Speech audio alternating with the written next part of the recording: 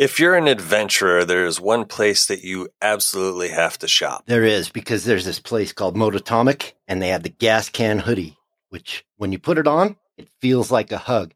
And if you're a true adventure rider, you know that some days don't go as planned and you need a hug. But not only the gas can hoodie, Mototomic has other things too. Like what, Cappy? Like beanies, cups, stickers, t-shirts, and probably my favorite dry bag. That orange dry bag is badass. It is. Mototomic.com. Link in the description.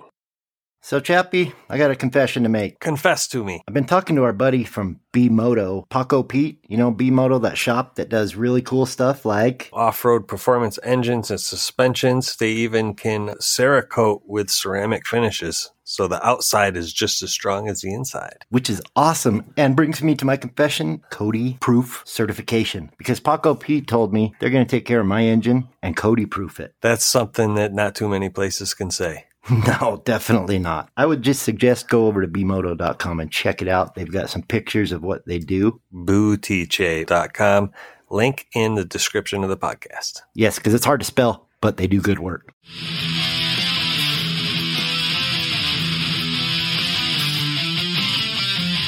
You're listening to the Throttled Adventures podcast. And now, your hosts, Cody and Chappie. Hello and welcome to another episode of Throttled Adventures. Cody, how are you today? I'm fantastic. We have an awesome guest today. We do. And it flies right into our, main theme of the podcast. Adventure, camping, getting out and, well, not to steal a line from our guest, but getting out and doing the thing. Exactly. Now, flies into, is that a pun on the channel that... It could be. Well, without further ado, I'm sure everybody knows already. Amanda, it's so great for you to take us out some time and join us here on the podcast. I'm so happy to be here. Thank you for asking me to be here. It's awesome. Definitely. Most of our listeners ride adventure bikes or, get out and camp and all kinds of, just adventure, motorcycle inspired. We've had Moto Camp Nerd on the podcast not that long ago. You're familiar with Ben? Yes. He's a great guy, and we had a blast getting to know him. Yeah. And also Dan from Mototomic. I'm not sure if you're familiar with Mototomic. I know of the brand, yeah. Yeah, it's a new company that's coming out. He's been gracious enough. We give him a shout out during the podcast, and he sent us some cool stuff. Yeah. Which they've got some new stuff coming. He takes a artist. The reason I bring this up is because you are an artist. He takes an artist and has them do something for him and then puts it on the shirts for, I think every year he's going to do a new artist. So the new one just dropped. It was pretty cool. Get to the chopper. Yeah. So, go ahead, Cody. well, Amanda, I think, has inspired both of us and many others. Oh, yes. So, That's very I kind. just- well, thank you. I actually bought a tent from Moto Camp Nerd a week ago. Oh, yay, that's awesome. Yes. The wife has decided that, she wants to try it. So we're going to get into it. And Yay. of course, Cody and I are planning a double BDR trip. So it'll come in handy there too. So, That's going to be brutal. Yeah, so yeah. my 701 has got to get me from Utah to where? Massachusetts. Massachusetts. Oh, Yeah. Yeah. I feel sorry for your butt already. Thanks. Hopefully I can buy a new one when I get there. But I've always been curious. It looks like watching your videos that you've kind of been into motorcycles, or your family has, but I was wondering what inspired you to do the pilgrimage, and what drove you to get out and, as you say, do the darn thing. I actually, growing up, we didn't have motorcycles around when I was a kid. We had like four-wheelers and that kind of stuff. And being from Montana, there aren't a whole lot of motorcycles in Montana. Like there are, but the riding season is very short, so it wasn't like I was exposed to them a whole lot. I was a horse person, and when I moved to Portland, I couldn't bring my horses with me. So motorcycles kind of seemed like the next best thing. And for me, motorcycling was first and foremost a transportation thing because it was cheaper to take the motorcycle from Portland to Montana and back than my Oldsmobile, which was a boat. Right. You just feel your wallet draining as you fill it Yeah. up. So the pilgrimage happened because I was working at a tattoo shop, and my mentor was not the nicest person in the world, and she had pretty much thoroughly convinced me that I was a piece of shit and I wasn't worth anything. And What's her name? We'll go get her. just kidding. And like a year before the end of my apprenticeship, like I just kind of had a realization moment that like I didn't care about what I ate. Like I wasn't, you know how you crave foods and that kind of stuff and you really enjoy when you eat, like it was gone for me entirely. And I felt super disconnected from who I had been and who I was. And I realized like just how deep I was into it and how much she had manipulated me. I am a sticking out person, so I didn't quit. I stuck it out until I said that I would finish. And I spent the whole last year of my apprenticeship planning this trip around Montana. And because born and raised Montanan, moving to Oregon was already felt super disconnected, and it was a hard transition for me. So I figured the best way to try to reground myself and figure out who I was again was to go back to my home state and do some soul searching. Perfect. On my first motorcycle, which was Lazarus, the 1980 Suzuki GS 850. The first leg of that trip where I took the Shadow to Moab was like totally a last minute addition. That wasn't supposed to be part of the trip at all. The whole idea was to go from Portland straight to Montana, fix my bike, and then do the loop of Montana.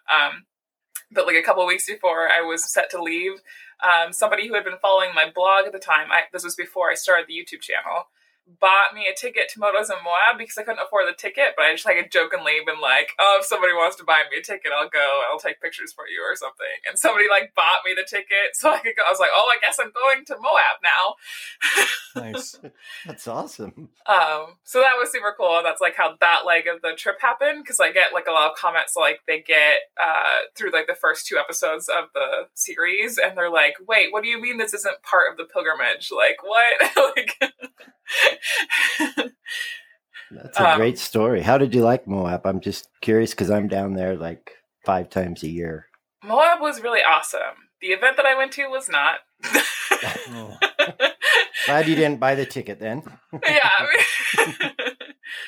But Moab was incredible. I think it's kind of unfortunate that we were like, that event was also Memorial Day weekend, so we got to experience at the height of the amount of people who go to Moab during Memorial Day weekend, and also with a bunch of other motorcyclists that made the community not so happy with us. But I would love to go back to Moab. It's definitely on the list of places that I would really love to go back to, maybe like in the off season or something, to really get to enjoy it. I don't know. You definitely should. Yeah. Let me know if you get down there. I will. Tell you some cool places or show you whatever. Would you do it again?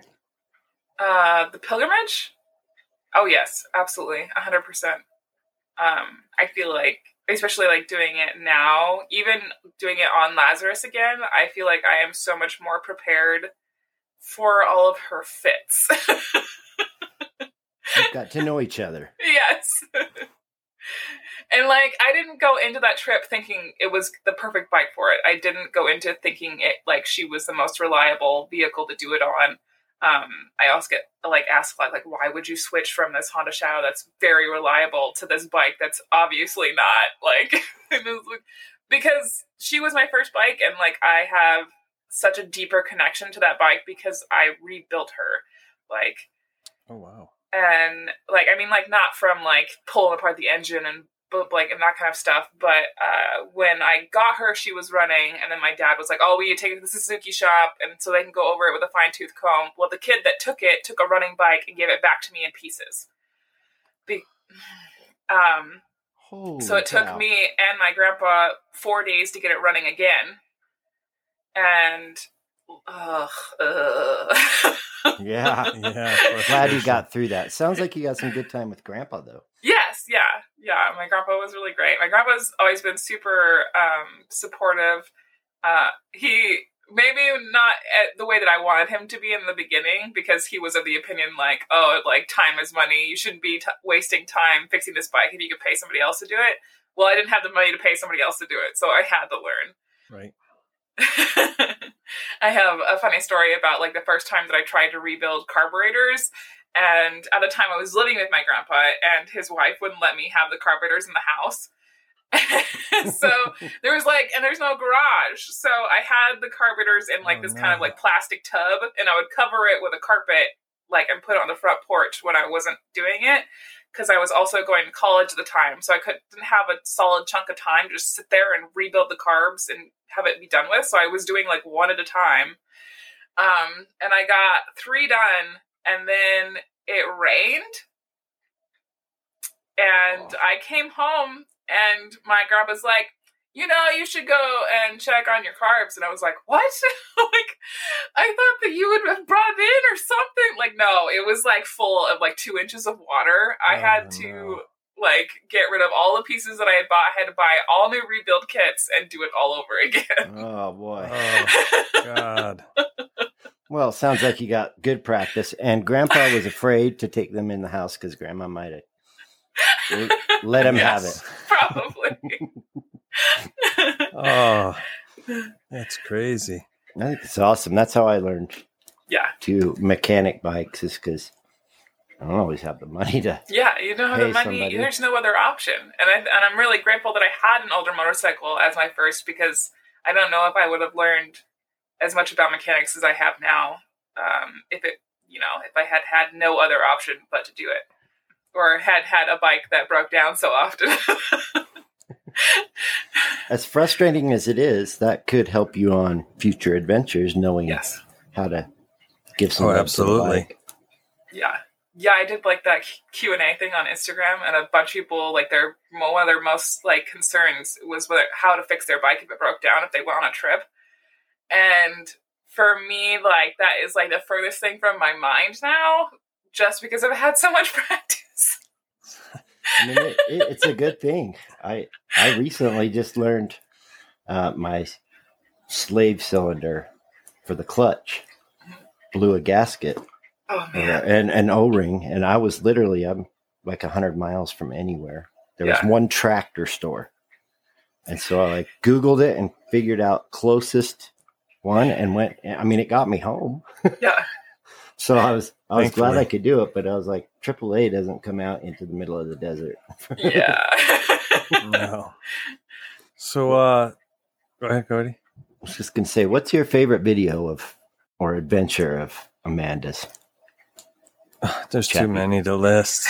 I mean, it's just anything. I mean, she's done a great job with the how-tos, the aerial shots that she gets. I mean, the cinematics. It's just, I mean, the trips are always good, but the how-tos, the information. I mean, even the what was it, OnX off-road? Oh yeah. The one that you did, I mean, I had never heard of it before. Thanks for reminding me. I need to purchase that tonight. Yeah, dude, that app is like a game changer. Like, yeah, I have been paying for it for a whole year. I bought it before I went on Flight of the Magpie, because I knew that it was going to be harder to try to figure out where public land was on the East Coast. And that app is the only app that I've ever found where it is very, very clear if you were on public land or not. And the borders are very solid, and it's just very user friendly. You know what sold me on it? When you had Dad do it. Yes. I was like, I can do this. I knew that would be a selling point for a lot of people. Yeah. What a good sport.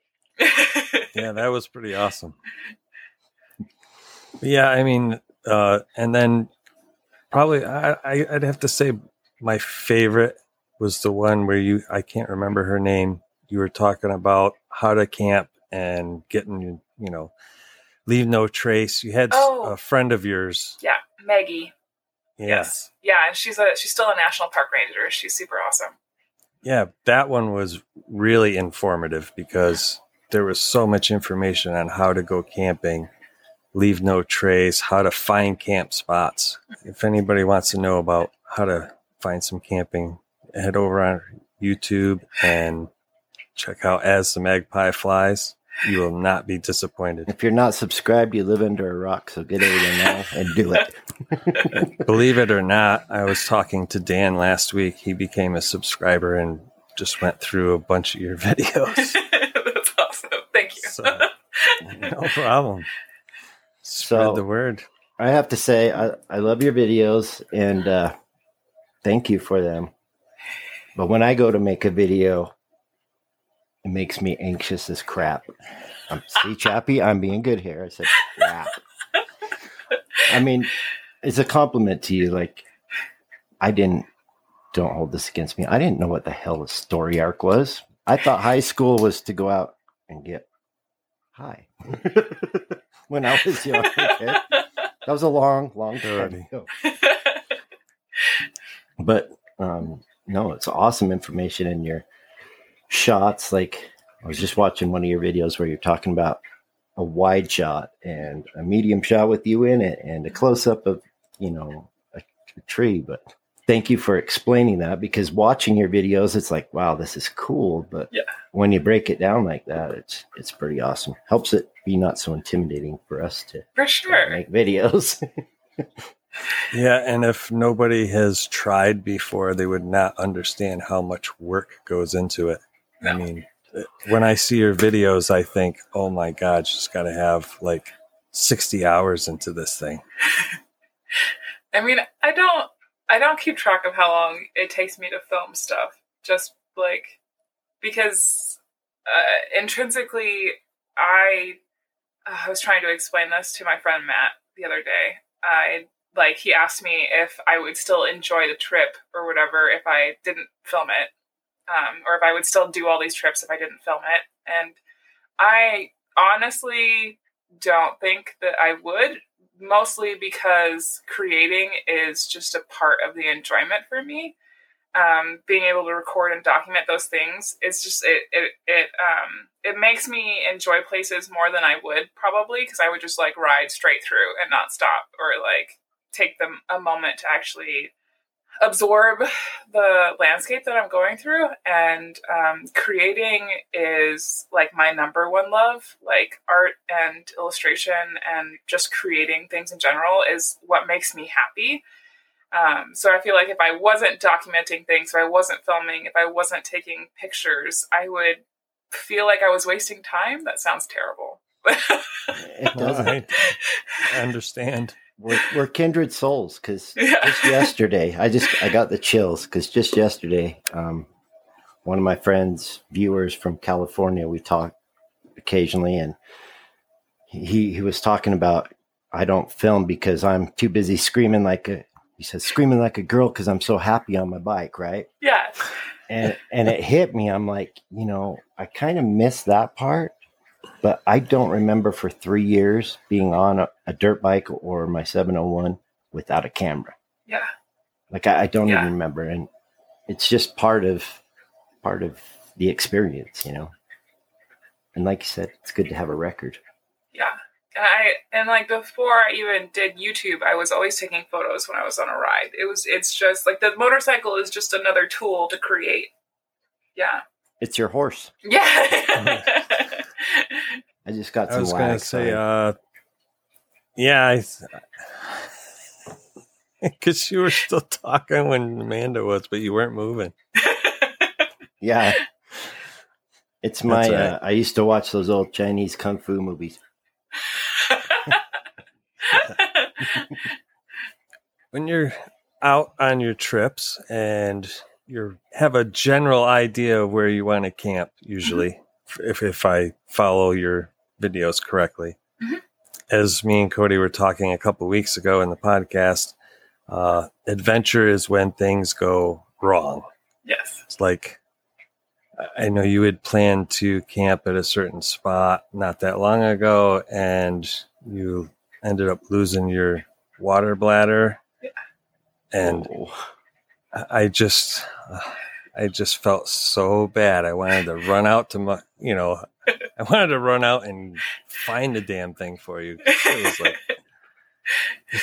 it's like, what goes through your head when you're like, okay, this camp spot isn't available, or, is there an easy way to pick up an app or something like that to find something else, or how do you go through that process? For camping specifically, like, especially like since the beginning of 2020, because like everybody has discovered camping. So, oh yeah, if you aren't reserving your campsite ahead of time, if you're just going to a place that's just first come first serve, like, you have to accept before you even head out that there's a 50-50 shot if there's going to be room for you or not, period.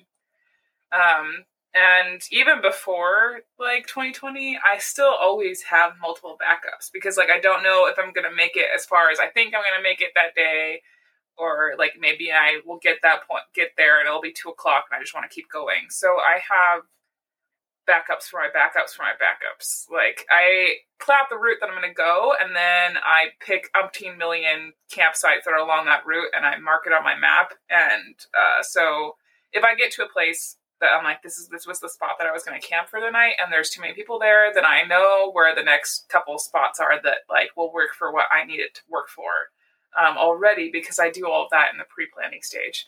And I know that a lot of people like aren't super like planners, but like that is like half of the trip for me. Is like the months, like, or the weeks leading up to a trip, and being able to plot all that out and do all the research ahead of time. Yeah, I'm like you. I've been researching the crap out of the Mabder and Nebder because I don't want to get into that situation.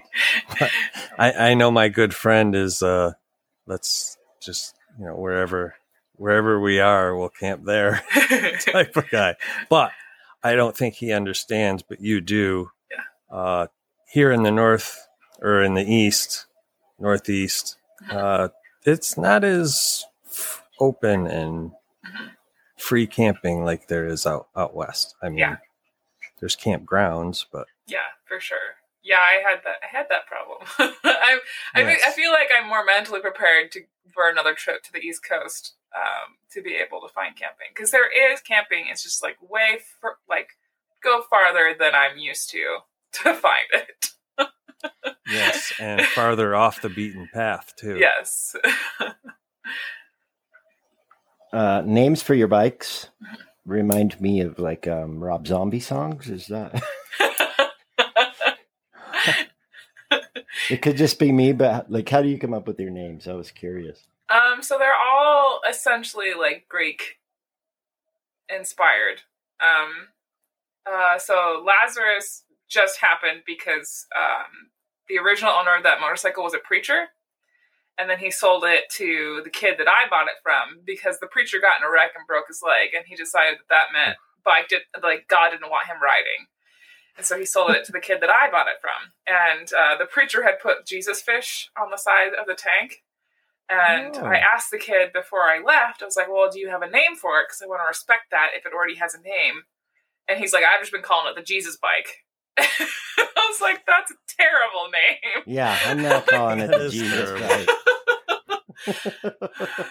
And he had tried to get it running because it sat on Craigslist for like 3 months before I went to buy it. And so it had just been sitting in his shed. And of course, dead of winter in Montana, carbureted bikes don't enjoy the cold, all those things. He sat there and was going to kill the battery, just trying to get started. And like, I got sick of it. I was just like, just fucking move. Just move. Just give me the bike. Just give me like, because I had already because my grandpa has the 79 GS 750. So I'm already pretty familiar with this engine and the way that these bikes work. And so I just like went over it and I like petted the tank and sweet talked her a little bit, you know, and like went down and pulled the like switched the carburetor because he didn't have the there's a little screw in the bottom of the carburetors on those bikes that adjust the idle, and he had it all the way in. Oh. So like screwed the thing out, pulled the choke, sweet talked her, and she started right up for me. And it was history. Yeah, I was like, first sign, she's mine. Like, yep. And I refused to buy it before I rode it. And so between me, the kid, and my dad, it took all three of us to push it out of the alley because it was all covered in snow and ice. We got it out onto the street, and I rode around the block, and I went over a patch of black ice, and in my head, I'm like, this is it. This is when I die. Like, in like slow motion, going over a patch of black ice, just being like, I made it over it, did not die, did not slip one bit, and I was like, this is my bike, period. It's over. She's mine. Like, and I got back and everything. And after owning her for so long, like, the name just seemed to fit so much more because Lazarus is a story in the Bible of a gentleman who died and Jesus brought him back to life. So it's a resurrection story.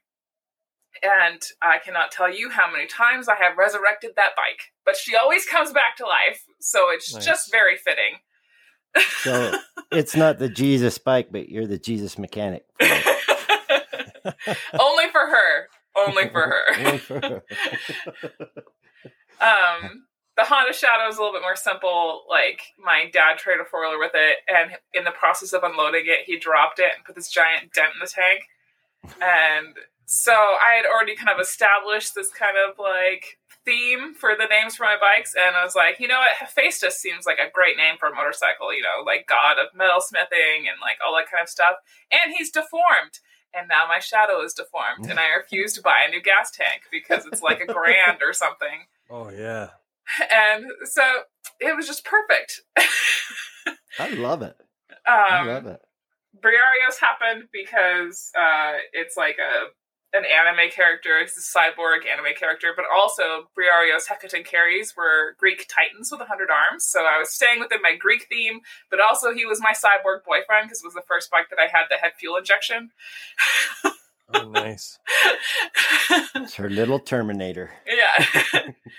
I think the only one that really doesn't conform is Paul Bunyan, and that's my 1972 CB175, because it's a very little bike, but it's a very, very big project.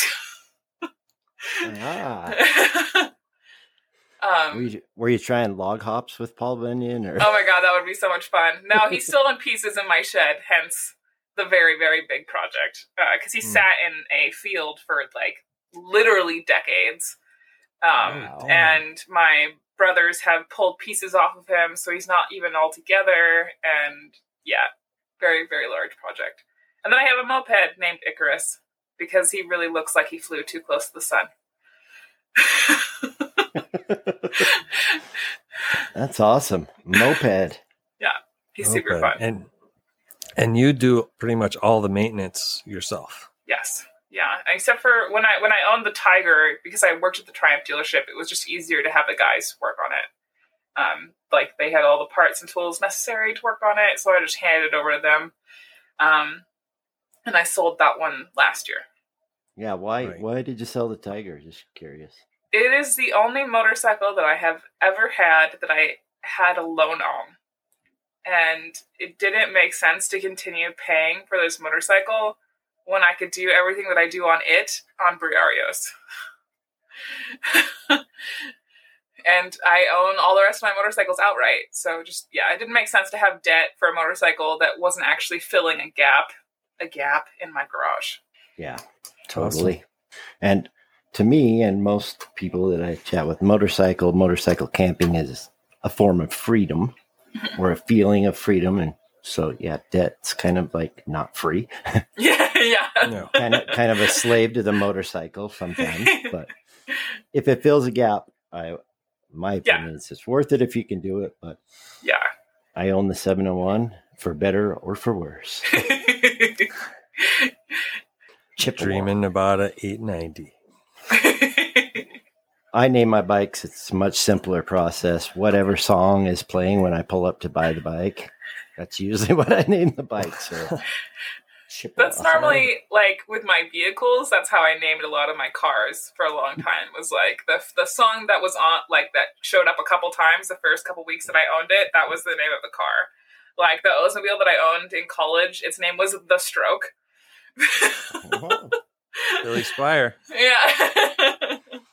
Hopefully it didn't give you a stroke. No, I love that car. It was a really good car. It got hit, like the only reason I bought Lazarus was because the guy that I was dating at the time got hit in it by a smart car. The smart car was totally destroyed. My Oldsmobile had a tiny dent in it. And then her insurance gave me like $1,200 for that dent. And I was like, I'm going to go buy me a motorcycle. Oh, yeah. Now that is smart thinking right there. Smart car. Yeah. So, I mean, we've all made the joke about, the smart cars and the Oldsmobiles. We buy them for our first daughter or whatever because they will handle an accident. So, yes. Yeah. That proves it. Uh-oh. Yep, I'm pulling out the big guns. So we were talking earlier, and this is all Tim Collins' fault that we all kind of know each other. Yes. In a roundabout way. Yes. But damn you, Tim. Why I'm bringing it? Thank you, Tim. You're a stud. Why I'm bringing up the book is I was excited when he finally told us that Amanda did the illustrations for this book. So yes. Great job. I told him no. Yeah, I told him I wouldn't do it. Yeah. Very persistent. And so I just met him down past Moab in the Valley of the Gods a couple weeks ago for a one-night camp. And we were talking about, you doing the art and stuff. And he told me it wasn't just a one-time ask, like, but he said, I just knew like she was the right one. Oh, absolutely. To him. So he was super stoked. And I said, well, I understand she does tattoos, and it's been a while since I had one. He said, "Don't even ask, dude. No, she's not gonna do it." No, it says it right. My back. It says it right all over everything she has. No logos, no tattoos. Don't even ask. Yeah. So I'm not asking. I'm just telling you. Tim has your back, and he said, "Nope." Yeah. And I don't blame her either, because those people that want those things are never satisfied. No. It takes forever. And I don't think people understand. I'm not a graphic designer. I'm an illustrator. It is two very different things. Absolutely. If somebody gives you a logo and it's not a vector file, they didn't give you a logo. They gypped you. And I work in Photoshop, not Illustrator. Two very different programs. So listen and understand, people. Yes. Because I'm an electrician, and I've got a buddy, Johnny Mack, who is building, he's the equivalent of Tesla, the inventor right now. The Don't You Know Hotel that I picked up for him is a trailer for bikes, and he has got it solar powered, 8 batteries that invert and go from here. And this thing's crazy, but he just told me today it can do 3 days with no power, like Boondock. Yeah. But he wants my help, and I'm an AC electrician, and this is DC. Yeah. There's a disconnect, but he's just like, come on, you're my buddy. You're an electrician. Let's do this. I'm like, yeah. Wait a minute. It's two very different things. Two different things. And Squatch is kind of a electrician nerd, my son-in-law, so he's offered to help out too. So I say, people who can do wiring on vehicles, that is much, much closer to that than asking a house electrician to help you do that. Yeah, no. Yes. Vehicle wiring scares the poop out of me. It's a little different. I had to play with it a bit on Lazarus just because her wiring harness is super old. And I found out in the middle of the pilgrimage that, I don't know if it was the kid or the preacher or whoever, but they messed with a bunch of the stuff that's in the headlight. And thankfully, the wiring harness on those motorcycles is fairly simple because there isn't as much electronic stuff going on. There aren't as many sensors and all actually there's no sensors. But so that was fairly easy to figure out. But yeah, I can't imagine trying to deal with the wiring on Briarios. I don't know if I could. I mean, I'm sure I would if I had to, but I don't want to. It's not on your bucket list to do that. Yeah. Yeah, no, I don't like messing around with wiring. We do what we have to. Yeah. Yeah, I mean, I got lucky. The Honda had a plug, and I bought an adapter, plugged it in, and I just soldered the wires together for the USB and my GPS mount. Yeah. But on the Beamer, when it goes in for its break-in service, I'm going to have them wire the GPS on that. Yeah. Do you need some help breaking that bike in, Chappie? I know somebody. Do you really? Yeah. Amanda's going to come out? Yeah, she might if you buy her a ticket. But I say Mario promised me a spot on his Wild Wonderful Weekend, but he still hasn't sent me dates. So,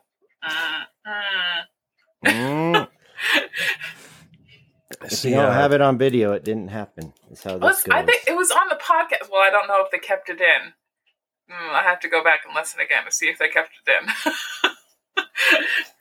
I offered to send her coffee, but she likes tea. I don't blame her. I'm not a coffee drinker. I know. I disappoint thanks for so being many people. honest. Disappointment. Yeah. Actually, wasn't it just the last video or maybe the one before that? She just said that. Yeah. Somebody said something about that. Yeah, I did the Q&A on Instagram, and somebody asked, like, how do you make the best cup of coffee going camping? And I'm like, a tea bag. Yes, and didn't you say ask on her two wheels? Yes, yeah. That's awesome. I saw that you met, I believe it's Jessie from Jess? Soundmind. Yeah, Jess. Yes. Yeah, she's awesome. She's totally awesome. She does a little bit of therapy. Yeah. And riding, which is really cool. But I sent her some cars. She bought some coffee and she made a video. I didn't know she was going to do it. And she's like making my coffee. I'm like, holy crap. But she was super stoked when she got to meet you. She was on her way up to go see a family member in Seattle or something. And I got her, because I'm lazy, I got her to come to my house. And then I followed her up the high five. Lazy, smart. It depends how you look at it. We stopped at a coffee shop or whatever, and I talked her ear off for like 3 hours. I don't think she was ready for me to talk to her for that long, and she was like, "I think I need to go." That's funny. You also met Tim through a mishap, kind of, maybe, or yeah. The tiger did not enjoy the southern section of California VDR at all. Did not. Nope. I'm a little nervous of that section. Yeah. I was talking to Nathan about that the other day. He was like, well, people keep messaging me, like, saying that, like, it's like, really difficult and they weren't prepared for it. And I was like, yeah, it is really hard. It's not, like, and it's so much different than, like, any other BDR currently that they have. It is really a dual sport, like, and dirt bike route. It is not a big ADV bike route, like, at all. And like, I think that if you watch the movie, you kind of get the idea, but they kind of gloss over it. And everybody who like went on that route was like a very good rider, and I definitely felt like they glossed over how difficult it would be. And I try to tell people whenever they ask me, like, it is a gnarly route. And, if you have a heavy bike, think twice. Yeah. So what did that section do to your Tiger? I toasted the clutch. I didn't just burn it. I toasted it. We got to, oh my God, what is that town? It starts with a B. It's after the first Barstow? section. No, it's not Barstow. It's right after the first section. I thought it's not Bishop. It's something else. I can't remember. Anyway, we finished the first section. We got through the gravel, and we only got through the gravel because I toasted the clutch, and then Matt, my hero, a very, very kind person who rides his Tiger like a dirt bike, like volunteered to kind of hopscotch his bike. So he would ride my bike for a section, hike back to his bike and ride that forward, and then hike back to my bike and ride that forward. And Indian Pass is like, what, 6-8 miles? And I only got through half of it. So he did that for 3 miles, which Good is man. a long way. He's got some good karma coming. Yes, yeah. And it's all sand too. It's just... Yeah, it's like this deep pea gravel. Like it's tiny pea gravel, and it's at least 8 inches deep. Like we kicked some around and tried to measure how deep it was. It is so deep. Yeah, it's gnarly. So you fix your clutch in yeah, Arizona so we got then, to the end of section 1, and I got my bike towed from that little town to Phoenix because that was the closest Triumph dealership. And with my insurance, I have a roadside assistance, and like one of the rules is like they have like a minimum mileage to like wherever you want to go, or to the nearest dealership that's qualified to work on your motorcycle. So I don't know, it was like 3 or 4 hours or something like that to Phoenix, and it was all covered by my insurance. Thank you, Progressive. Not Spawn, but I just love them. Hi, Flo. Yeah. Yeah. And the dealership was closed. I didn't know anybody in Phoenix besides Tim, but I didn't want to ask Tim to let me stay with him because like I haven't met him in person yet. So thankfully, from the like luck of the internet, I ended up staying with a friend of a friend of a friend. Nice. Who ended up being like one of my favorite people, but she was super cool and let me stay there for like what ended up being a whole week while we waited for my bike to get fixed. And it ended up being like over $800 for them to fix my clutch, because not only did they have to replace like all the plates, but also all the springs, because when the guy pulled it out, they just kind of fell apart because it had gotten so hot. Toasted. He really toasted. Ouch. Yeah. Well, good job not giving up. I mean, you really toasted it. So you didn't half-ass it. Yeah. Yes, and that portion of your channel and that video, that's how, well, because you appeared on one of Tim's videos because of that. Yeah. That's how I discovered that there was such a thing as called a BDR. Oh, that's so cool. Well, I live in the Northeast, so Yeah. we don't have anything like that. Yeah. Well, you didn't. Well, he didn't. Well, didn't. And now Cody's jealous of me because I live like less than 5 minutes from the BDR. Oh my God. Yeah. And that's how this whole thing got started. Chappie will correct me, I'm sure, but he said something to the effect of, if you're ever up here, because I have a goal of doing all 10 BDRs. That's my life goal. He says, if you're ever up in this way, let me know and we'll ride it together. And I said, okay, I'll be up when we're doing it. Yeah. And then the correct story is what, Chappie? No, you actually got it right this time. All except right. for his answer was, how's next August? Totally spontaneous. Yeah, I've always had the impression that you don't offer something to Cody unless you intend to do that. Exactly. Well, I mean, I bought my 250L and started playing on the BDR around here, and it was so much fun. I was like, hey, if you ever come out here, make sure you let me know enough in advance so I can get the time off from work. Yeah. And hey, how about next August? So we've been playing in it. Yeah. So here we go. I've been planning it. I say, Cody, I hope that you're not bored on the Mapter. I'm concerned for you. You know what's interesting is my buddy from California knows this gentleman. He's 70 years old. These guys are my heroes, by the way, like 70-year-old. And he's done Colorado, the Mabder, and Idaho. Mm-hmm. And he told his buddy Chris, he says, I'm never doing the Mabder again. And Chris was like, why? And he said, it was too easy. So I hope I'm not disappointed too, but it looks beautiful. Yeah, it looks like it would be like my kind of fun, because I'm like, oh, everything's super pretty. Don't have to worry about any kind of obstacles. I'm here for this. Like, yeah, I'm right with you. I mean, well, that was part of the reason why I was thinking of taking the GS. You know, if Max can get me a skid plate, Yeah. then that opens back up. But nobody has the Euro 5 skid plates. Yeah. And Wunderlich, who I'm getting the engine bars from. I'm sorry, that name just makes me it's- crack up. What are we going to name the company? Wunderlich. It's probably like wanted to call it Wonderlust, but there's so many companies that already have that name. It's German. Oh, okay. Yeah, and they only make BMW stuff.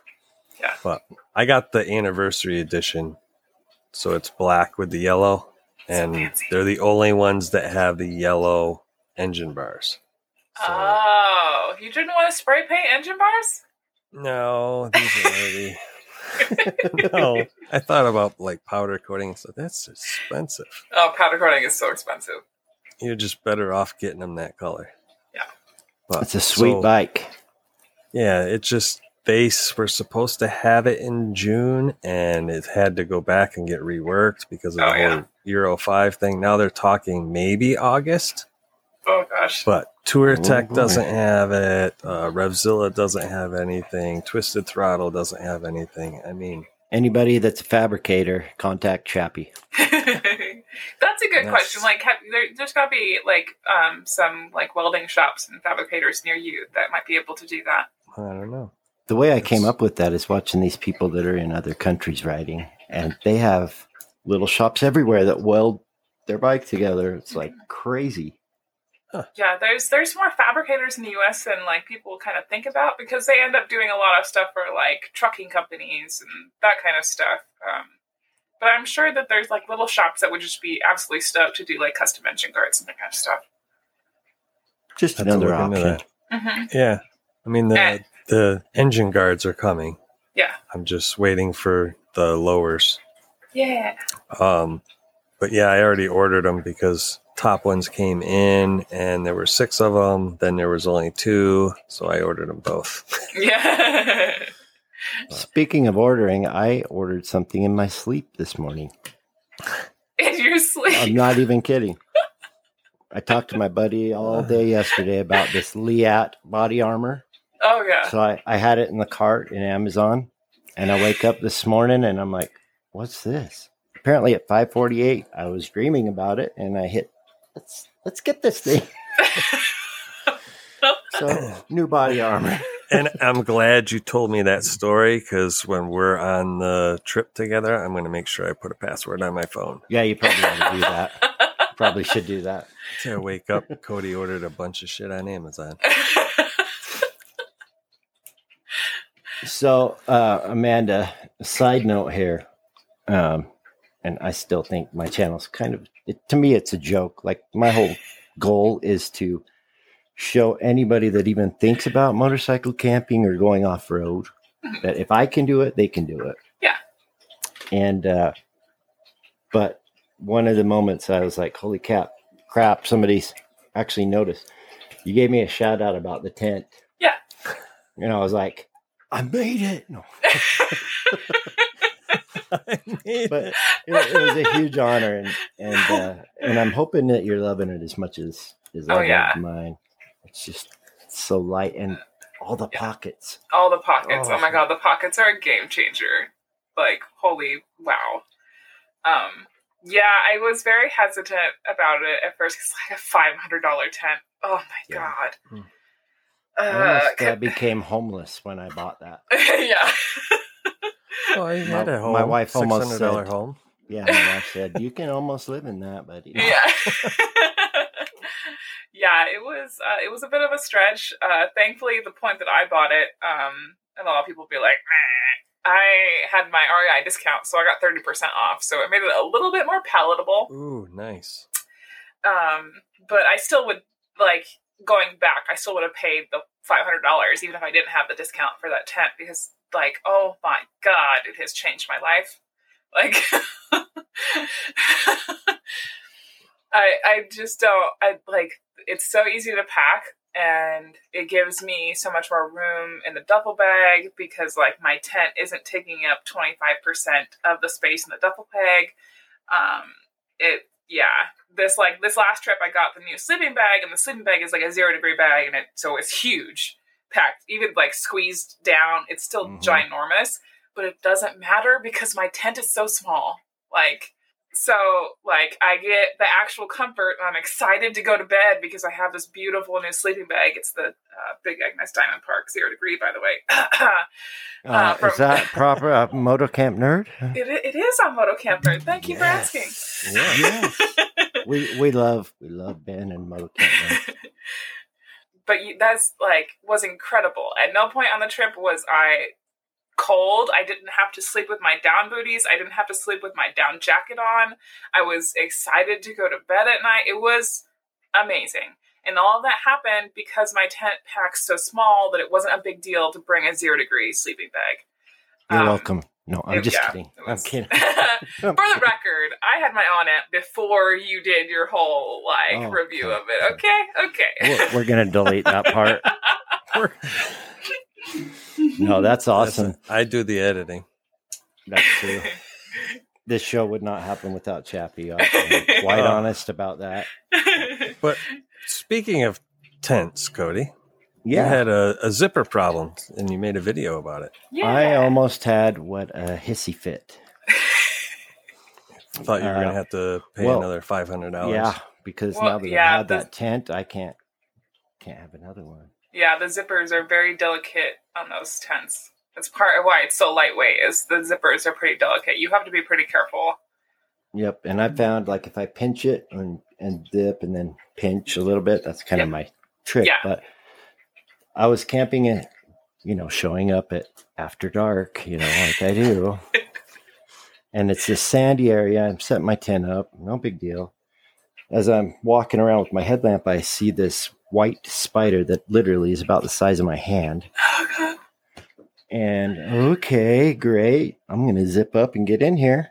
And I notice as I zip it, it's coming undone behind. Oh. So I used electrical tape that night because I didn't want that spider cuddling me. But yeah. I think I would have moved my tent. Oh, that's a good option too. But when I got home, I researched it and I just made a little video, I think this week, and they make this zipper cleaner / lubricant, and it totally solved the problem. So it was under $10. So, and what was it you did with the pliers? If you just, because I've got over 100, I'm getting close to 150 nights in that baby, so I've zipped and unzipped a bit, but just squeeze the pliers on each side of the zipper. Squeeze and not He-Man it. Okay, well, the reason I asked, because I watched that video this morning, and you said something about you just have to squoze this real. I had to because I should have a handicap sticker on my bike, okay? Don't make fun of the handicap, Chappie. I have to, because it wasn't that long ago we were talking about utensils, and I said, oh, yeah. You fork that spoon. That foon and spork. It's good. But I left that in the podcast, even though it was my mistake. It's awesome. We try and keep it real. Yes. So I have a question for Amanda that I ask all of our guests. Okay. Because I'm genuinely curious. What is your favorite motorcycle memory? Oh, God, that's so hard. She's got a lot of them.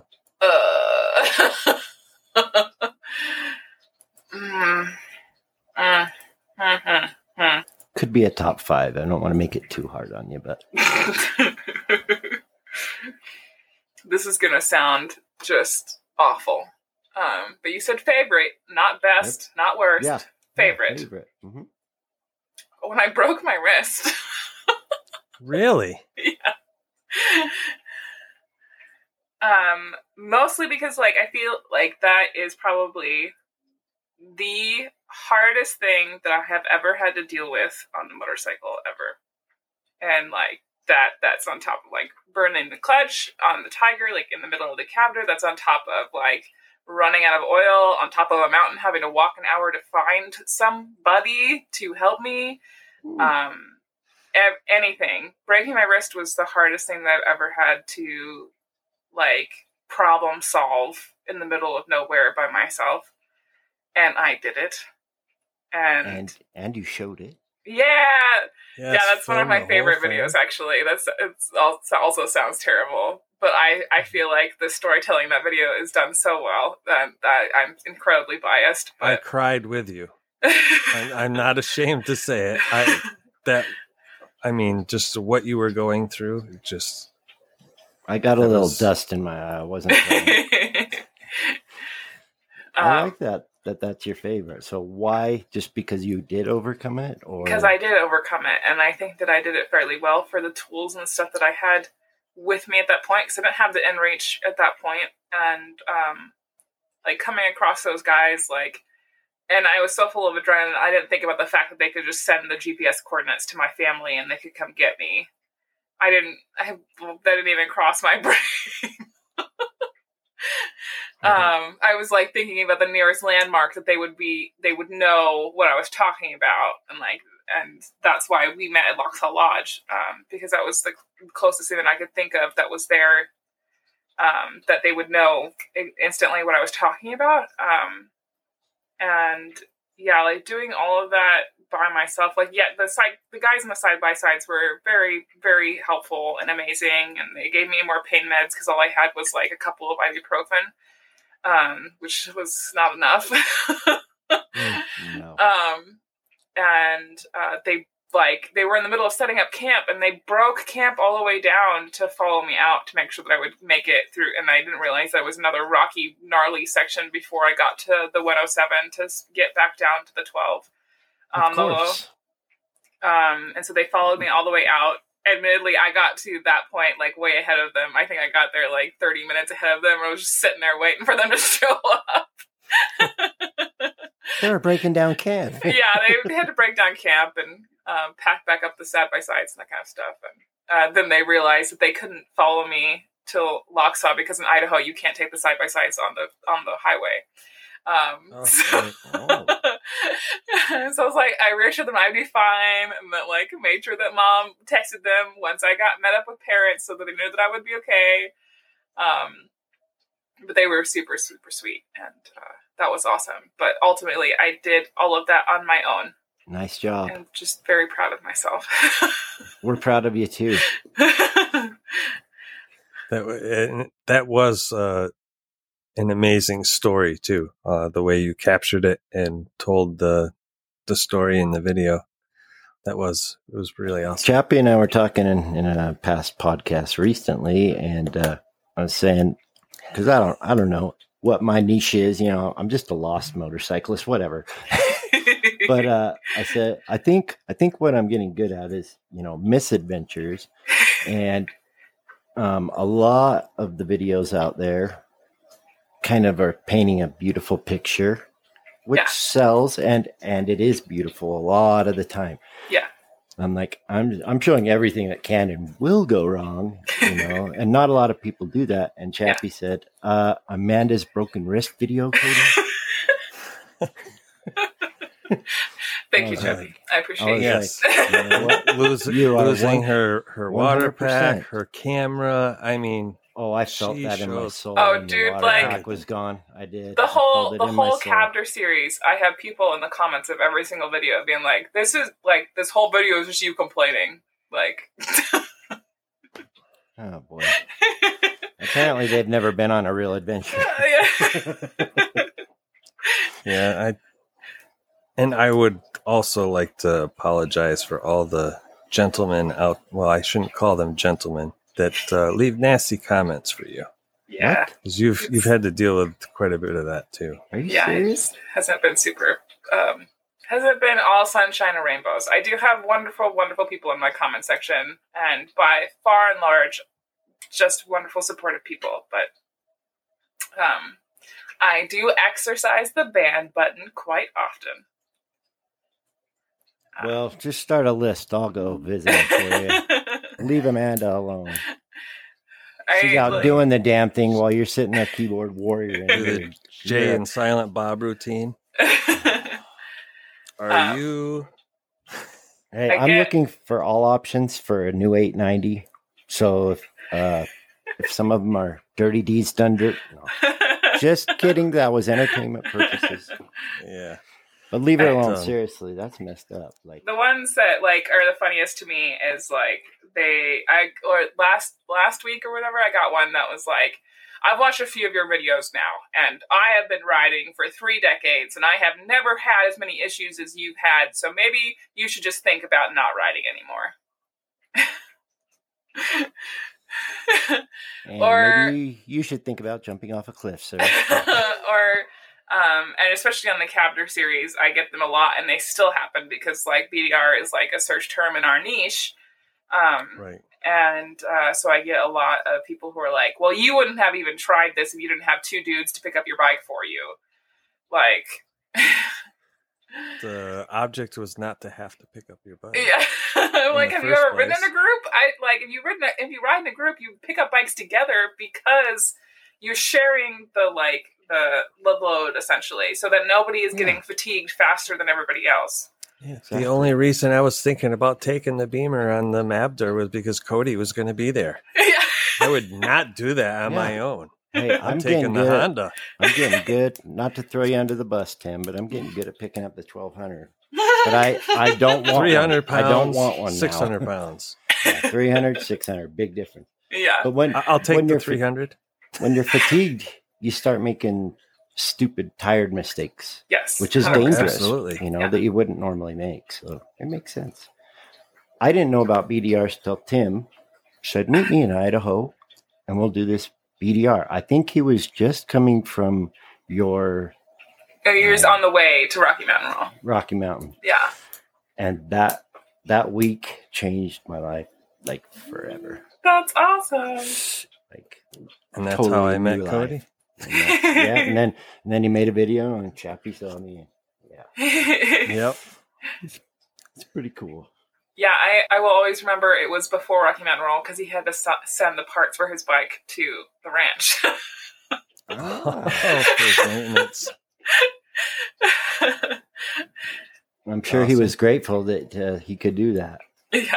He asked me, are you going to the Rocky Mountain Roll? I said, I haven't been invited. He said that you got to kind of invite yourself. I said, well, okay, so that excuse didn't work. I said, I think there's like going to be people there that I don't know. And I'm a little socially anxious. They were all really nice people, Cody. Yes. The motorcycle community is amazing. It is. The motorcycle community is awesome. Yeah, and I feel like Rocky Mountain Roll especially, just because like we don't have a lot of things that big events have, it tends to only attract people that are like us, that are nice and chill and like vibing, you know? I like that.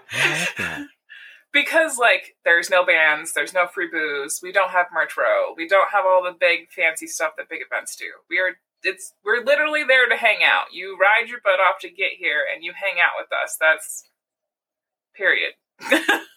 Right. It looks awesome. And Tim had a blast. And I'm a little jealous because I didn't realize till recently that you must live close with Nathan and Dork. In Oregon I do, but that's not where Rocky Mountain Roll is. Yeah, right. Rocky Mountain Roll is Montana. I've seen you guys kind of meeting up, and I'm like, yeah, Darby, Montana is where I met Tim. Yeah. Montana's beautiful, by the way. Yeah, Nathan and Chris I have been friends with for a very long time, like before YouTube. Wow. I've been friends with them since, like, I want to say it was 2014, something like that. So cool. I met Chris through Torque Wenches, which is like a all-women's group in Portland. And when they first started, and that's how I met Chris. And then through Chris, I met her husband, who is a wonderful, super supportive human being. And So I've been friends with him for quite a while. So when he started making YouTube videos, I was very stoked for him.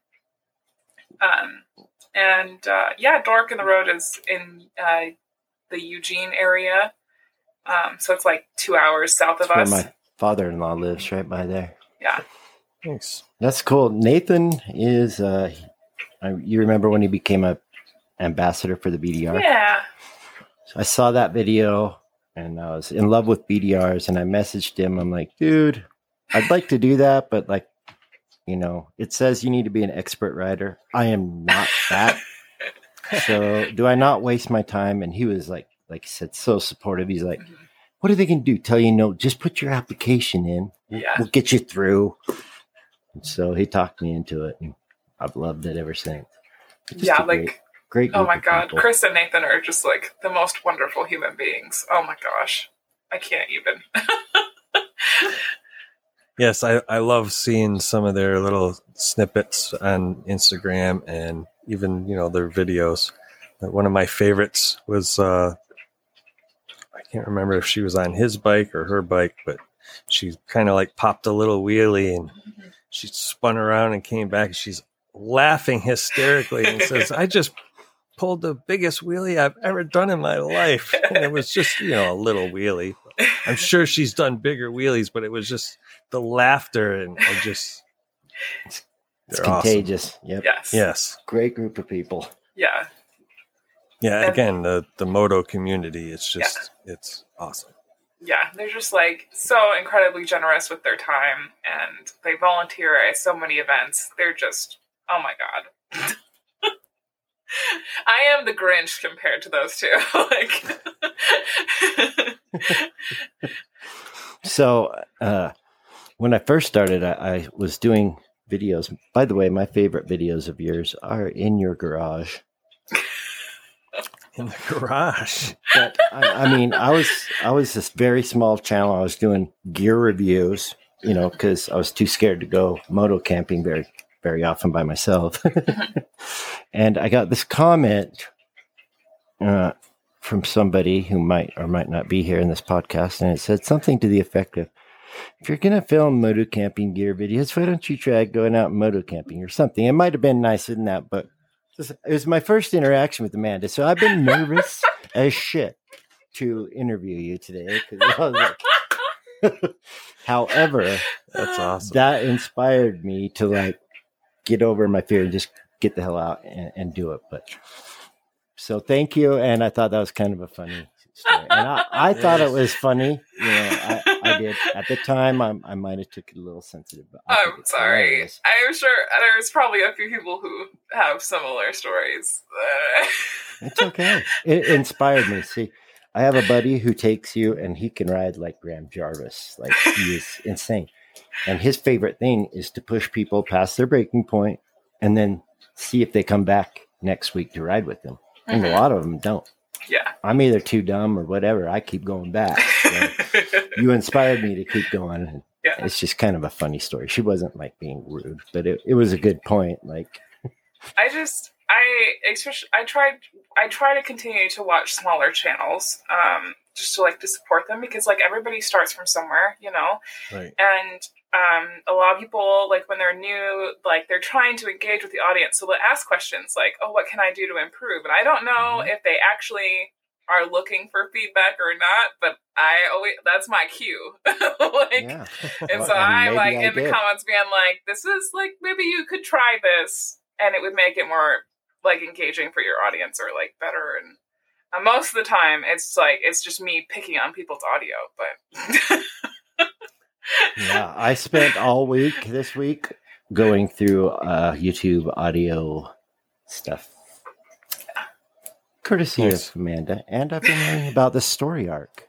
Yeah. I don't want to hear that. Everybody should know that, people. Okay, don't leave it in the comments. I get it. Like, English isn't everybody's favorite subject in high school. That's not, So the last time I passed English was 8th grade. And in 11th grade, I had this really cool teacher. And she found out that I was into playing guitars. And I'll never forget, the book was The Scarlet Letter. And she said, if you will actually read this and write a song about it and play it for us, that will be, and the book report was like 75% of the grade, right? Yeah. If you do that, then we'll give you an A. And I did it. And it was so cool. Like, it's the only That's book awesome. that I read in high school. Oh, jeez.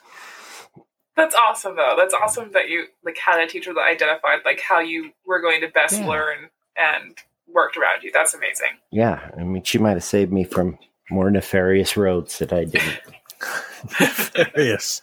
take. That should be the name of your new bike. Nefarious. Nefarious. It could be. Currently, the future 890 Not is Wish. Temptress. Temptress. Because she just won't leave my dreams. I can't stop thinking about this damn bike. Yeah, the poor husky. Oh.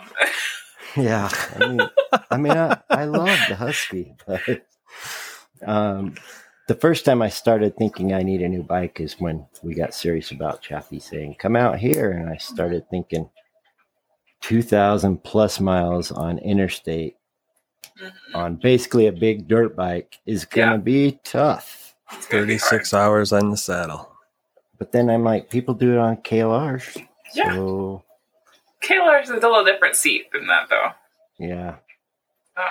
I might have to get some foam. Well, I was going to say, a gel seat or I something. think the ergonomics on the jealousy or KLR is something. just a little bit different than the Husky. The biggest problem with the Husky I found on highway, Utah, Wyoming, it weighs 300 something pounds. Semis going by, and the wind is insane. So I have literally been moved 2 lanes with one gust of wind. Yeah. And it's a pucker moment. Yeah. yeah, that happens on the Beamer too. I mean, it's just one of those things. I don't think it matters how heavy the bike is, so it's so upright and it's just hitting the side and there's nothing there. Yeah, you're a wind sail. For sure. If you don't lean into it. Yeah, like on choppers, you're down lower, so maybe it's not as much. Well, the higher your center of gravity, the worse it is when the wind hits you. Right. It's not very bad on the Honda, but like on the Tiger, it was really bad because all the gravity is way up high. Like everybody thought, because like the CCs on the Tiger is way high. Like the power is higher than on the Honda, but like when the wind hit the Tiger, it is just a giant wind sail, and all the weight is up top, so right over. Okay, so I might be just being a baby, but it's still scary. It's It's scary. it's not that you're being a baby. It's just the Husky is, it's Yeah, and when you got the luggage on and everything, you're just Yeah, like I said, and you're a like the sail. Honda is like 490 pounds. Okay, like both the CB500X and the Tiger are right around that 500 pound mark. Weight does make a difference. And where the weight is. right? Yes. Like Right. the 890 and 790, the gas tanks on the bottom, Yeah. which is a lot of weight, but that scares me because I like to jump over rocks, whether I'm supposed to Yeah. or not. I don't know if I See, like that would scare idea. me more, just because then you also have to deal with a fuel pump, and fuel pumps are notoriously not reliable. Yeah. So are you going to carry one with you? Or Yeah. Unfortunately, with all the electronics nowadays, EFI, most bikes have fuel pumps. Yeah, but the difference being is like if your gas tank is like below or behind the engine, the fuel pump has to do so much work to get that fuel to the engine. Whereas like I'm going to keep talking about Briarios because he's the best example. The gas tank is up top, the EFI is like right here, and the engine's right here. So there is like a little pump that clicks on to prime the fuel injection, but it's tiny. It doesn't have to do any work because all the fuel is just already trying to go down. yeah, You know? you've got gravity already helping you out. Yeah. Right. Where mine's fighting gravity. Yeah. Yeah, that would scare me having it underneath. I mean, skid plates do a wonderful job, but They do. not. Yeah, it's to be seen, but Yeah, I would rather lose oil than gas. I'm not gonna lie. Less explosive. here's Yeah. a trick for you. If you have a leaking slave cylinder O-ring Mm-hmm. and you don't have .4, but you happen to have engine oil, I found out by mistake that will get you to the town. Well, that's It good. was thick. It was thick enough to go through. And they won't teach you that in school, people. I love how you said by mistake. It's all I had. I didn't have it like. So it was on purpose. Yes, it was on purpose, not a mistake. Yeah, but for the warranty, it was a mistake. I didn't think this is thicker oil than what should be in there. It'll help out. Like I mistakenly just used what I had, and hey, the bottle said .4, so that's what I used. If it's motor oil, it's your fault for putting it in there. Exactly. Must have been Squatch. Yeah, well, I mean, who carries brake fluid with them? I do oil, now. yes, but I do now. I don't even carry oil. I just carry chain lube. That's it. Oh, that's one thing I don't. That's probably smart. I just lubed my chain for once. That was great. Oh my gosh. Yeah, I know. I'm not the how-to guy, but I am the guy that just says, like Amanda, just get out and do it because we can That's the only way you can learn. We can look for the perfect gear, the perfect bike, the perfect tents, all that for an eternity and never go. Right. So my first one was on a 2-stroke dirt bike with 70 pounds of gear piled on a fender that had no rack. And, I went and did it and fell in love with it. But you also learn what not to do. So. Yeah, the best way to learn is to do it. Yeah, it's like do your research so that you're mentally prepared. You deal better with the anxiety of what's going to happen if you have already done a decent amount of research. So you kind of like feel like, okay, if something goes wrong, I have an idea of what I'm going to do if it goes wrong. But like the best way to learn is just to go do it. And especially camping, like everybody camps differently. Everybody needs different things to be comfortable. And the only way that you're going to know is to go and do it. And you have to do it multiple times. And you need to keep track of what worked and what didn't work and continuously modify that system until it works for what you need it to do. And yeah, like people definitely wouldn't have told me like that a 600-pound, like 30-year-old motorcycle with frozen rear shocks was a great bike to go off-road for the first time with, but I did it anyway. Did it. Cheers. I love that attitude. Yeah. And don't be insanely stupid, right? Like, don't go do the Lockhart section of the BDR solo. Yeah. When they tell you not to at night with a stock headlight. Don't do that. That was stupid to be. On a 701. Get out and try it. Get out and try it. Yeah, I'm probably an embarrassment to the BDR, but that's okay. I did it. So I'm curious. My first solo camp was, I was a little freaking nervous. Afraid. Mm-hmm. Not used to it. So was that a thing for you? I was more worried that my bike was going to break down. That was my biggest fear. That's all that I was worried about. Okay, so that overshadowed the camping part. Oh yeah, did not put up a tent, sleep in it, whatever, I also just I grew up in rural Montana. I have to remind myself sometimes, not everybody grew up with coyotes outside your window and black bears going through your property and all of that kind of stuff. And not everybody had to learn how to take care of your food and put it away so that bears wouldn't come and dig through everything and all that kind of stuff. And that's just stuff that I was taught because we lived in a rural area right next to mountains and the animals come down, and so I got all of that education as a kid. So that makes sense. That makes a lot of sense. The anxiety about animals wasn't there at all for me. And anxiety about people, I was not worried. I'm more worried about people in the city than I was about going camping. Really? Yeah. I can understand that. People scare me. Again, coming from a rural area where we put a lock on the gate so people wouldn't come and steal dad's tools, but that was about it. And then coming to the city where I have to make sure that I've locked the key, locked the truck, I've locked the house, make sure that there's no place or a window that somebody could crack in and get in, or all that kind of other stuff. That was the city is much scarier to me than going camping in the woods. Yeah, yes. I love camping in the woods. People are more dangerous animals than animals. Yes. And, Tim says the same thing. Yeah. Well, I mean, if you follow the rules, Yeah. the animals aren't really going to bother you. I mean, Yeah. the bear is only going to come to your tent if you've got food in it. Yeah, and anything with a scent. So deodorants, toothpaste, anything with a scent. I didn't know. Yeah, I didn't know that till recently.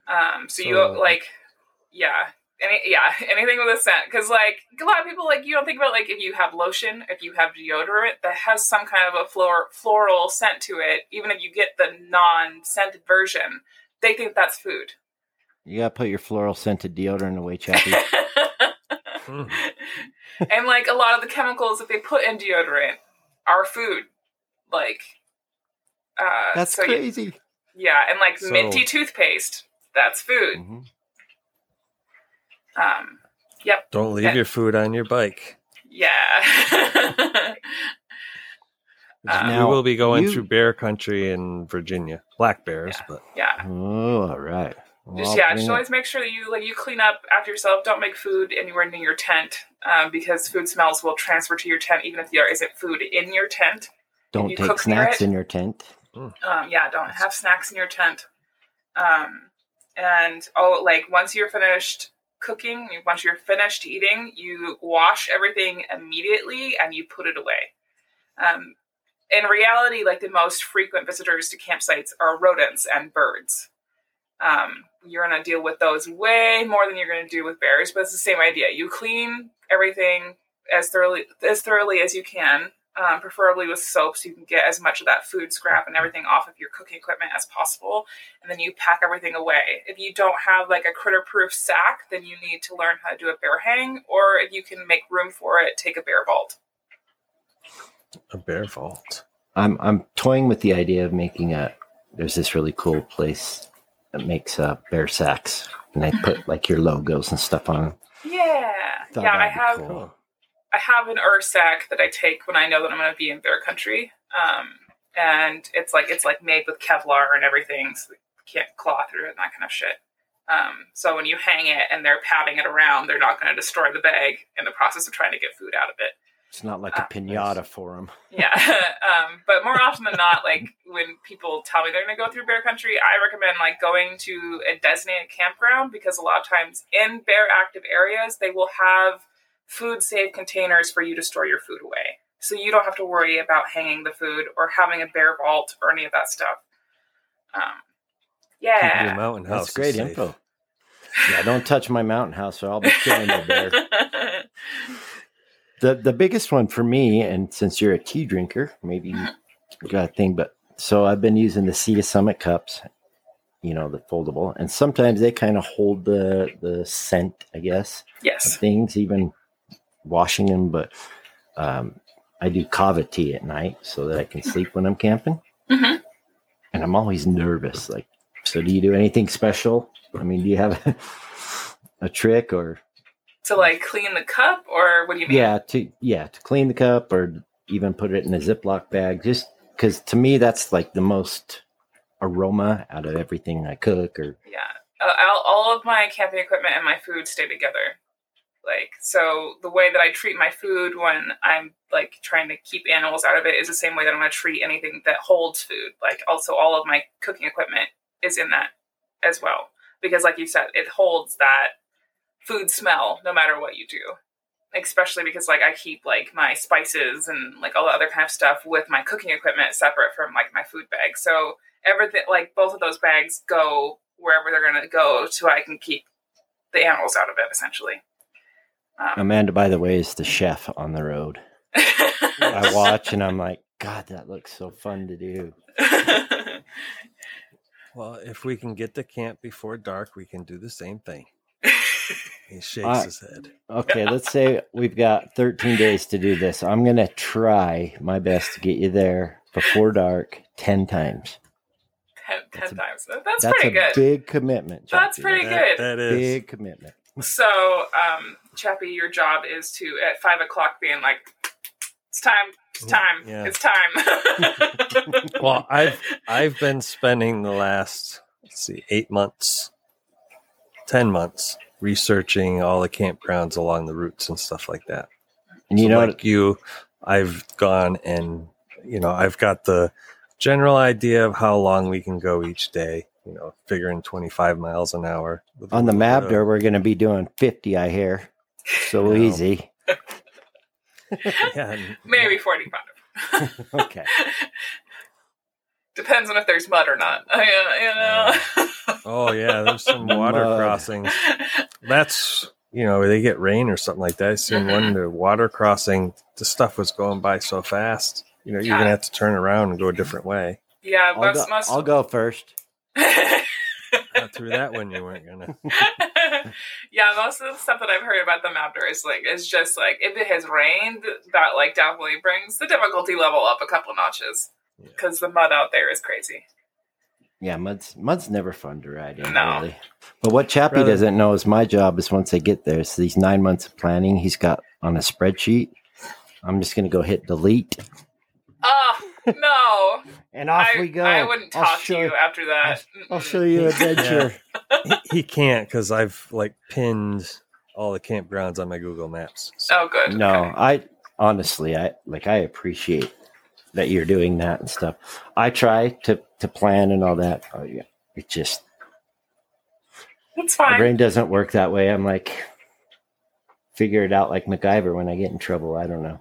Yeah, that's fine. As long as you have the tools to be able to do that once you get there, that's all that matters. But I totally respect, people that do that. I went on a trip with a guy that does iron butt races on a Goldwing. And this dude's like, seriously, at the gas station, we have 8 minutes. That includes fueling up. That includes getting in, going potty. If you're going to get a drink, if you're going to have a smoke, you got 8 minutes and we're going. I'm like, dude, we're on a BDR. And the whole point of the BDR to me is to forget a schedule, kind of. I mean, obviously, you have to get back and stuff. But, so I've seen kind of both extremes. And I appreciate the planning and stuff. So. It's good for me to travel with someone like him. As long as you have a little bit of patience, we're going to have a blast. Yeah, I'm fine with taking our time. I mean, worst case scenario is we get halfway through the Northeast BDR and you're going to continue because I have to go back to work. I mean, that's fine with me. As long as, I live right here, so I can do it again. Yeah. So... And that's how this became a thing. He said, if you're coming all the way out to do the NEBDR, you might as well do the Mabder. Yeah. It'll be good. Yeah. So do you have any plans for some next adventures, Amanda? I leave next Friday for the Idaho BDR. Oh, are you serious? Yeah. Can I come wave? Can I come wave? Because I dream about the Idaho BDR every day, every night. I'm sure the Idaho BDR looked on earth. A little bit different when you did it than it's going to look when I do it. Yeah? There's so much snow still, man. Is there really? Yeah. Really? I've been waiting. I was going to go do it, and I may take off Wednesday randomly and just go do the Colorado BDR because I need to get out. There's still got to be snow on the high points in that, too. There may be, Flagstaff, probably, but... Yeah. I don't know. I've just got to go, and that's the closest one to me.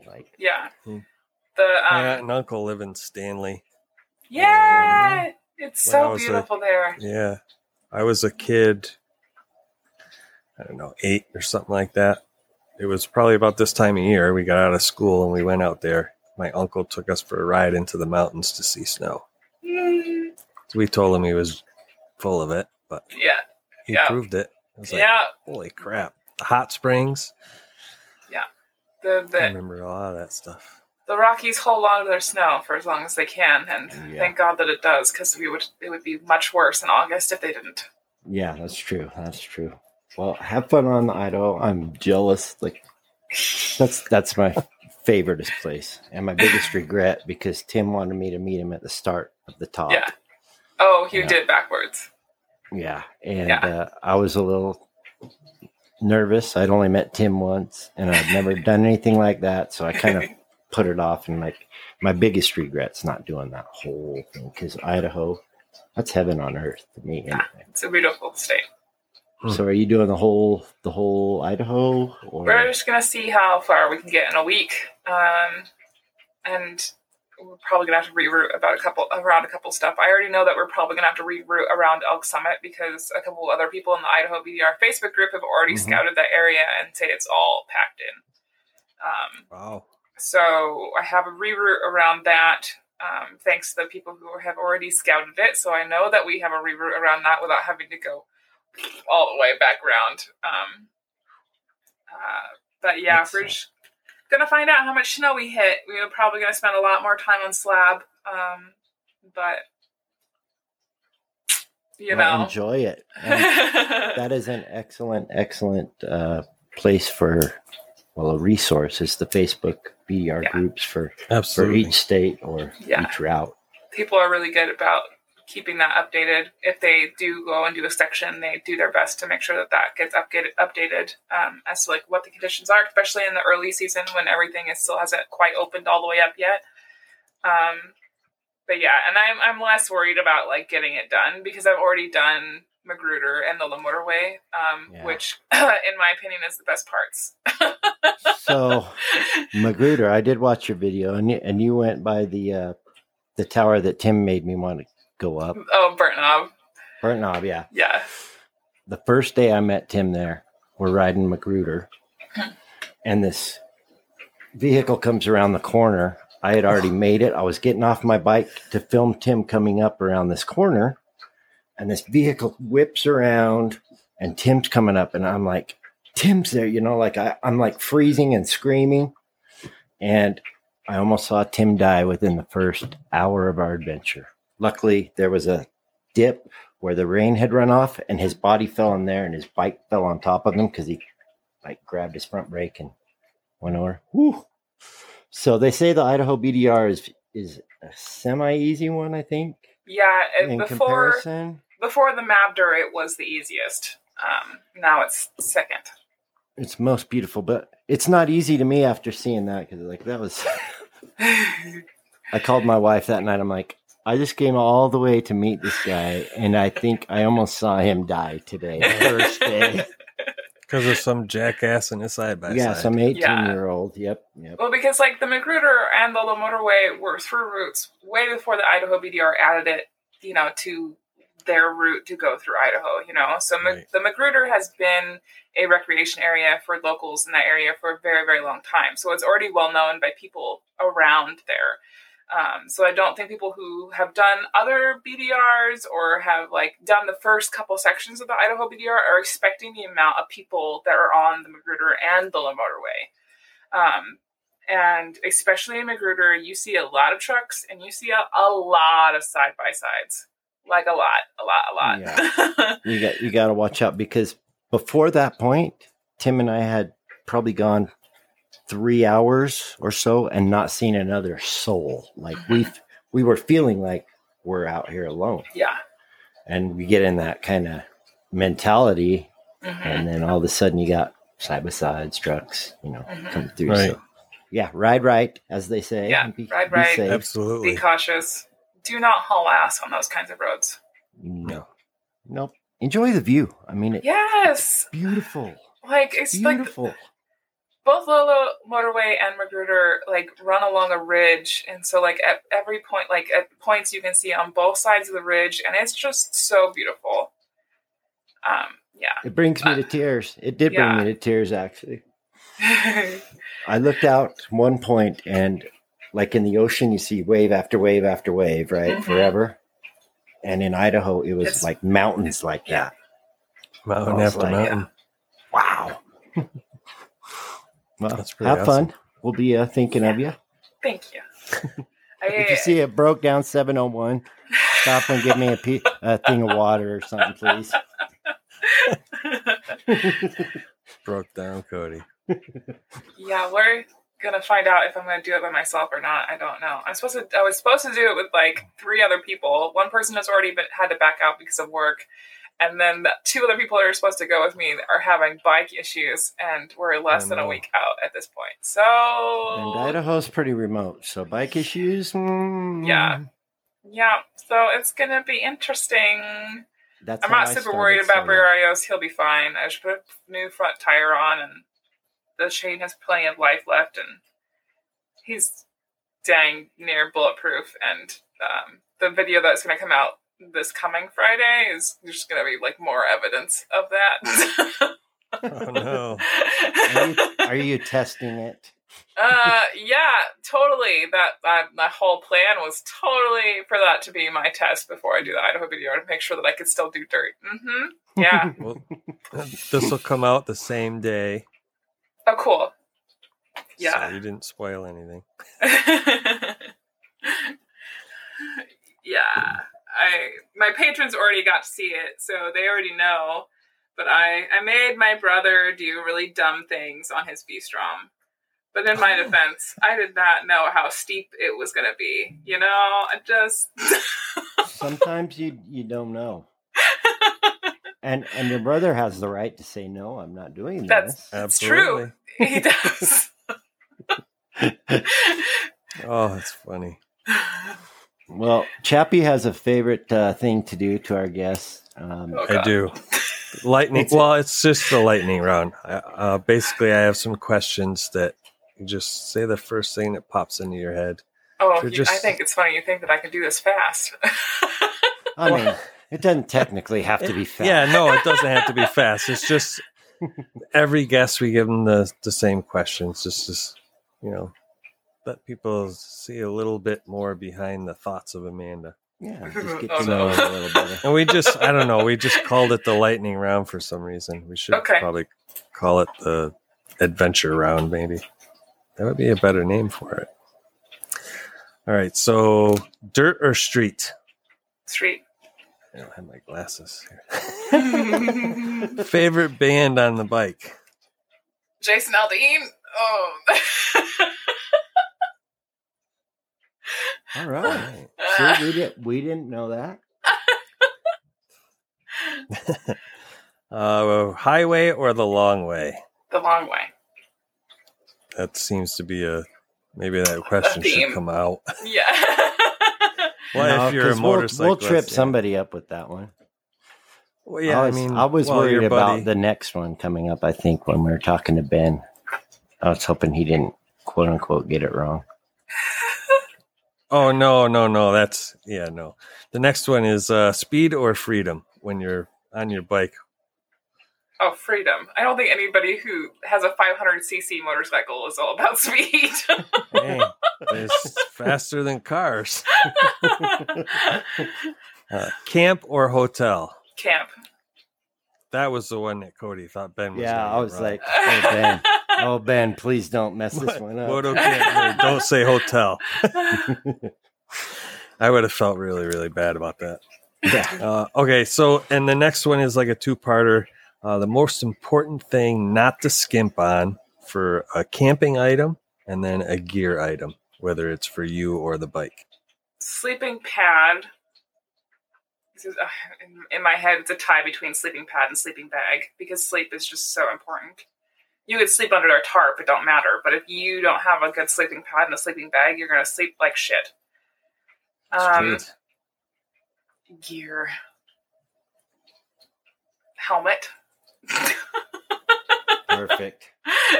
I was hoping she wasn't going to say, my helmet cam. No. Majority of her footage comes from other places. I know. I got talked out of it, Amanda. Yeah, I did. All these talk people. Out of it. All these people. Good, because I was Amanda trying. were like, I no. was having no luck. It just looks so cool and it is and useful. Convenient, but with the no stabilization. No stabilization, and the battery life is so much shorter. You can't switch out batteries. Like if you're doing a multi-day trip, it's kind of a pain in the ass. Well, plus if you burn it with the camera, then we ain't talking to each other. Well, that's the thing. Like the there's actually two batteries in the unit. There's one for the camera, and there's one for the talking unit.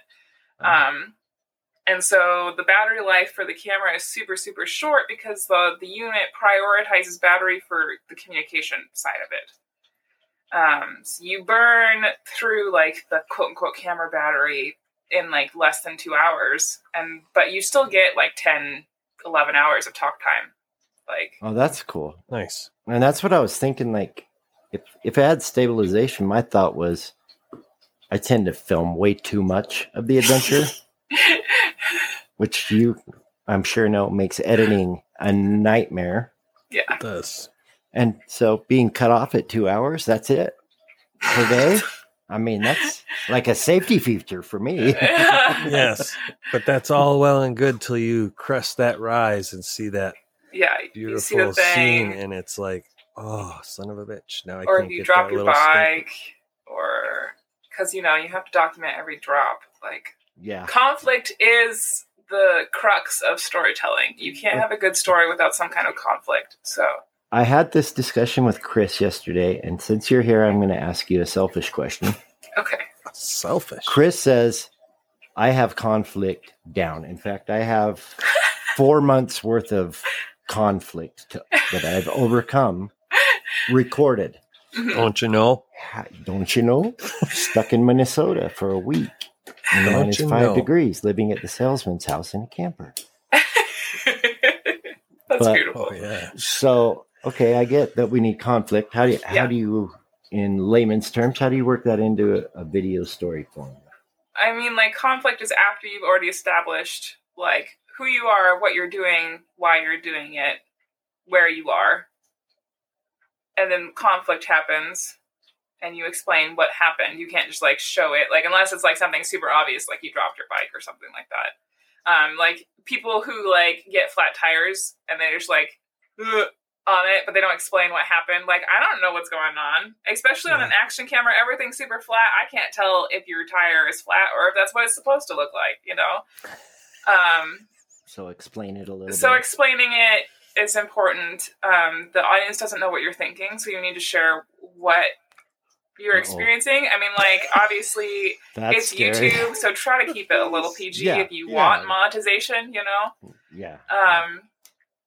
But also, like, you really restrict your audience if you're just sitting there cursing about it, like, the whole time. You're going to lose a lot of people who just don't enjoy listening to other people curse, I got my butt handed to me on one of my most popular videos recently because I dropped the F-bomb a few times. Oh. And I kind of amended them back with my Kind comment.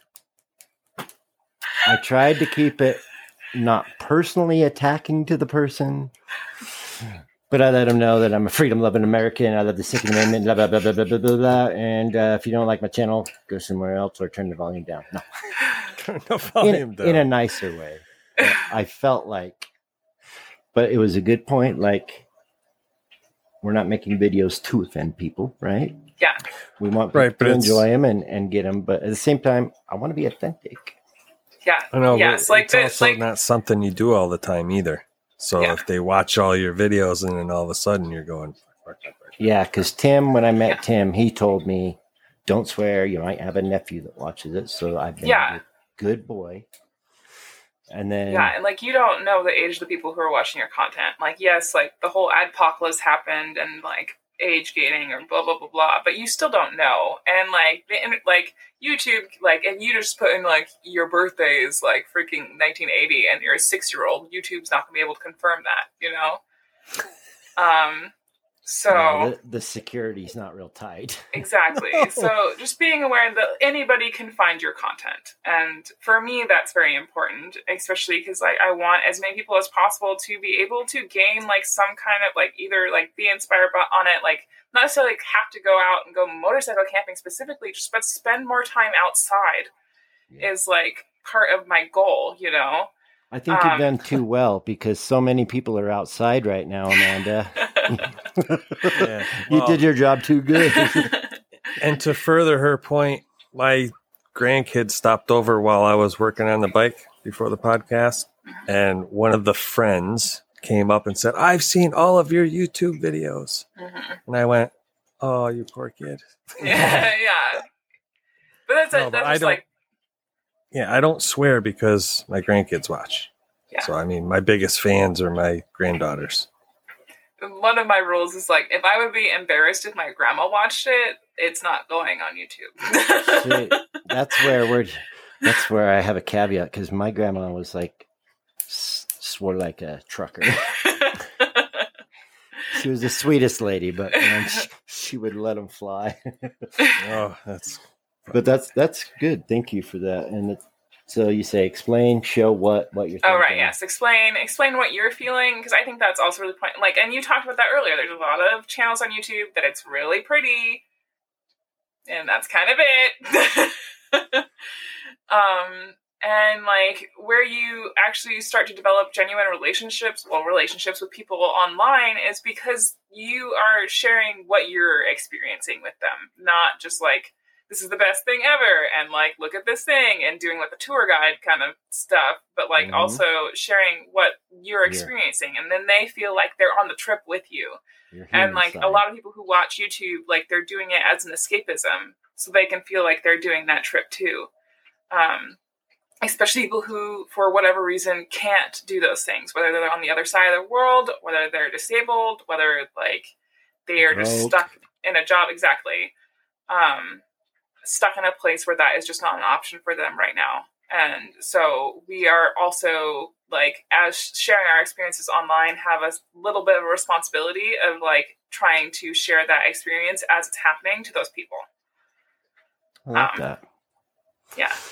I like to try and keep things real, you know? Yeah. Fake things bother me. They always have, but... Yeah. And then just remembering to wrap it all up at the end and actually have, like, an ending. Like... Does it always have to be happy? Like, I made it through? Or do you leave them hanging? And I mean, like, it's better if you can give them some kind of conclusion. It doesn't always have to be, like... happy. Like, I mean, if you wreck your bike and it's totaled or whatever, it's not like you can give them a happy ending, but if you wreck your bike and it's totaled, you can give them a conclusion, even if that means delaying putting out the video, that like, this is what happened after the accident. Like, we went through the process, it got home and it's totaled, but it's okay. And I'm okay. Shit happens. I'm alive. Like, yeah, exactly. I'm alive. Like, bringing out like some kind of like, instead of just being super depressed or whatever. But I mean, I guess I did that on the broken wrist video at the end. I was just like so sad. You know, when you break your wrist, it does make you sad. Yeah. Yeah.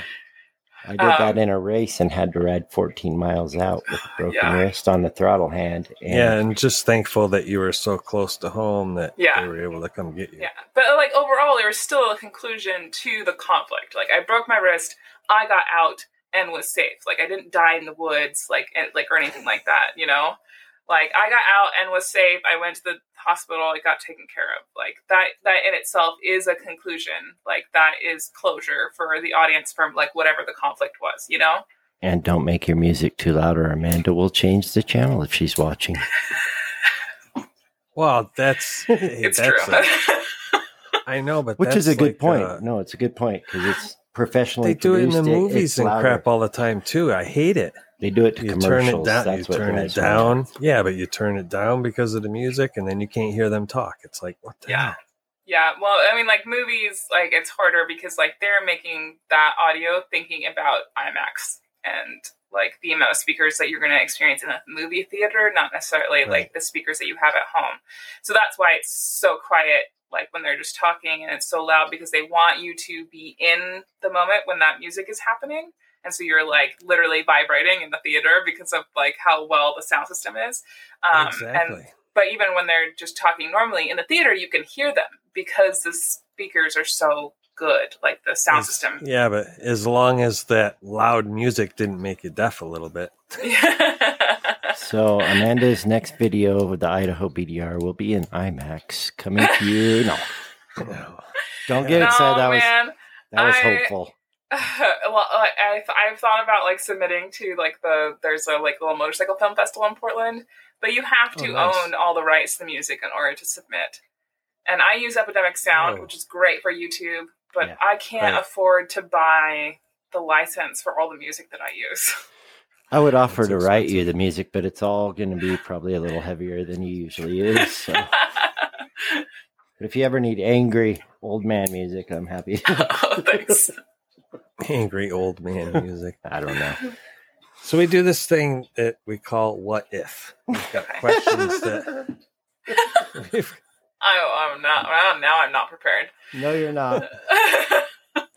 The little elf. The listeners send in questions, and it's like a hypothetical situation. We've got a bunch of them. We usually pick it at random, and then we answer it. Oh God. So they're not. It's motorcycle or camping. Has to do with the channel. It's Chappie Okay. approved. It's Chappie. It wasn't me going Yeah, over no. saying, "Oh yeah, this is good." Yeah, I would not add anything to the list that would not pass Yeah. grandkid rating. These are fun. They just make you think out of the box a little. Yeah. What if? Okay, here comes the what if elf motherfucker to your house. What if? So we have 3 left at the moment. Would you like to pick a number from 1 to 3? And we'll go with that one. Sure. Okay. 3. 3. Trace. Okay, this can't really be motorcycle related, but it still is a good question. What if you are trapped on a deserted island and can only bring 3 things with you? What would they be? Outside of the 10 essentials. We'll give you No. that. Yeah, We'll give you that. I mean, I say We'll give you the 10 outside of shelter, water filtration, like a way to make fire. right. So you must follow the green bearded beret. The green No? bearded beret? The Right, 10 there it essentials is. is like an old backpacking thing. Yeah. Okay. Okay, so outside of the 10 essentials, so not taking something that is vital to my survival. Yeah, I would say probably not. A sketchbook. Pencil that will last longer than a pen. Third one is harder. It's going to be a book. I just have to think about which book. Fundamentals of motorcycle camping. So it's a tie between Sabriel by Garth Nix and Poison by Chris Wooding, because they're both just incredible books, and I've read them over and over and over again. So I know that I would enjoy them. So maybe Poison by Chris Wooding, Nice. the book. I didn't expect any of those answers. Those are awesome. No. I know what Cody's 3 things are. Do you? Let's I do. change this up. You tell me my 3 things. I'll tell you your 3 things. Okay. Cody's 3 things. PG. Mountain House. Mountain House spaghetti. Yeah, Yes. Mountain House, a motorcycle, and gas. That's pretty darn good, Chappie. But like the gas you had would be finite. You would run out of the tank of gas. Like then you would have none Yeah. left. Well, he would have to write it sparingly. Yeah. I mean, Can't be an electric motorcycle unless you got a Bugs Bunny tree somewhere. Yeah, No, like, I'm Plug not. it in. I'm Take a not bicycle sold on those. and make vroom vroom noises. There you go. Maybe. Well, since I couldn't be taking cigarettes, maybe I could ride a bicycle. You wouldn't be able to. Yeah, you wouldn't be able to bring enough with you. No, that's pretty good. Chappie, I'm going to say you're going to take your Excel sheet. My Excel sheet. I don't have an Excel I'm sheet. just kidding. I'm kidding. I'm thinking you're going to need a lounger. You're on the beach, right? I hate the beach. I hate the beach too. Too much sand. So Sand's much scary. sand. I mean, just sitting there. I don't know. When I see sand like that, I mean, I would rather get a motorcycle and ride on it. I don't want to be sitting in a lounger just staring at the ocean. Okay, so you're 250. I'm not retired yet. You're Not 250. retired I'm going to say you're going to need an iPod or some way to listen to music. Music, absolutely. But it's going to die eventually. Yeah, see, that's my thought. I'm like, oh, I would love to have a Yeah. camera, just be a table of photographs, and like maybe a film camera, but then I would run out of film too. So Have you seen those power banks that are solar? yeah, Granted, it takes. but then it you would does- have to make that one of your items. It takes Ooh. all day. So, okay, so your iPod, your solar bank, and Bob, Bob, yes, Bob. his wife. It's a funny story. Do share. Why is it Bob? Sherry. Oh, because we were making a video about our trip to Niagara Falls, and I can't tell the wife things ahead of time because she gets flustered with the camera. So we just winged it.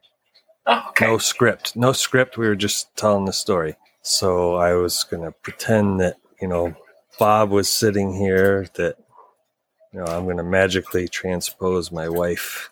It was like a joke to loosen her up before. And it got such a reaction that I ended up throwing it in the bloopers at the end. Because she was just like, Bob, I'm not Bob. Why are you saying Bob? Now, every time I think of his wife, or when I meet her, I'm probably going to call her Bob, just because. Yes. Well, That's what Cody does, Bob. I sure appreciate you joining us. Yes, thank you so much. It was fun. It's definitely fun getting to know you. I'm so glad you showed up, and Yeah. now I can go throw up. I'm not have to be nervous anymore. All the anxiety, she didn't bust my balls like I was worried about. Okay, No, guys? I don't. No, you're a sweetie. I only pick Yes. on people who ask me to now. And there's plenty of those out there. You know what? That's a great rule. I'm going to have to adopt that. I'm gonna pick on people that ask me to. Normally somebody brings up like, oh, we should give our content to Amanda and she can critique it. I'm like, you don't want me to. You're not going to be able to handle it, man. You got to have a strong constitution if you're going to do it, okay? Because she'll just be honest. And she will not tattoo you. So No don't ask. tattoos, no logos, period. If you ask me, I will ignore you. I will not respond. I get so many questions like that. I just don't respond now. Really? Even Yeah. after you have it, like, Oh my God. I can't even just.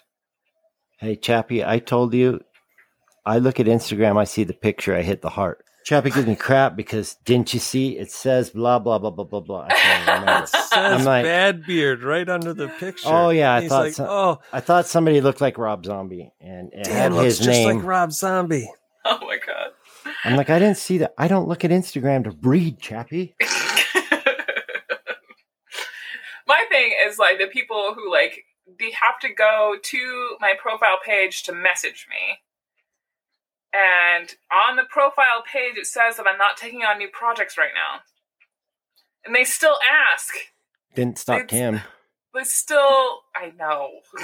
But Tim's Tim's awesome. And also Tim paid me a goodly amount of money. That's the other thing. People like go in, they'll like, I don't know if they're just not reading the thing that says like, I'm not taking on new projects right above the button for message that person or what. But then they message me and like, well, how much would you like charge for you to draw me and my dog and my bike from this photo? $900. Did I do that? I don't know if you did or not. Did I really do that? My dog? 'Cause if I did, I'm sorry. Did you send her something? I don't think so. But I'm I do sure have, you've asked for something at some point, and I don't I know if never I asked. politely declined or if I just ignored you. I was honestly too scared to ask, probably. But these people that they make my dream, they make these things, racks on the back of the bike. Yeah. You can take big like Canine or my Husky. Yeah. And they couldn't sponsor me a full rack to take my Husky, but they sent me this cup with the tent, the dog, and the bike. That's why I was laughing. But before we sign off, I think we should ask Amanda all of your places people can find you. I know you have an Etsy. Yes. A lot of things. Yeah. So. Easiest thing is just to go to asthemagpieflies.com. I have links to literally everything there. So links to the YouTube channel, links to my Instagram, and my handle is not asthemagpieflies. Please stop tagging that poor human. They have no idea why motorcycle people keep tagging them. I do must not be own blind. that name. You must be blind. My handle on Instagram is Blind Thistle. But again, all those things are linked on the asthemagpieflies.com website. I think my Redbubble shop is linked on the website. My Etsy shop is the best place to go for people in the U.S. If you want something hand packaged and sent to you by me when I'm home and not on the road. And the Etsy shop is also under Blind Thistle. Yep. Yeah, so if you want some artwork from Amanda, go to the shop, and there's tons of the prints and stickers. Yeah. I think we've got no logos. church. Just kidding. No logos. You can get the one of the little stickers and put it on your bike, and there's your logo. However, if you try to use that as your logo, I will sue you. Oh yeah, no. Yeah, no. As you should. Yes. You created. Oh yeah, it's so. copyright. Well, it's been fun getting to know Amanda. Yay! Yes. Someday we'll see you on the trails, hopefully. And now you can tell other people how mean I am. Yeah. She is not mean. No. Intimidating, maybe. Not mean.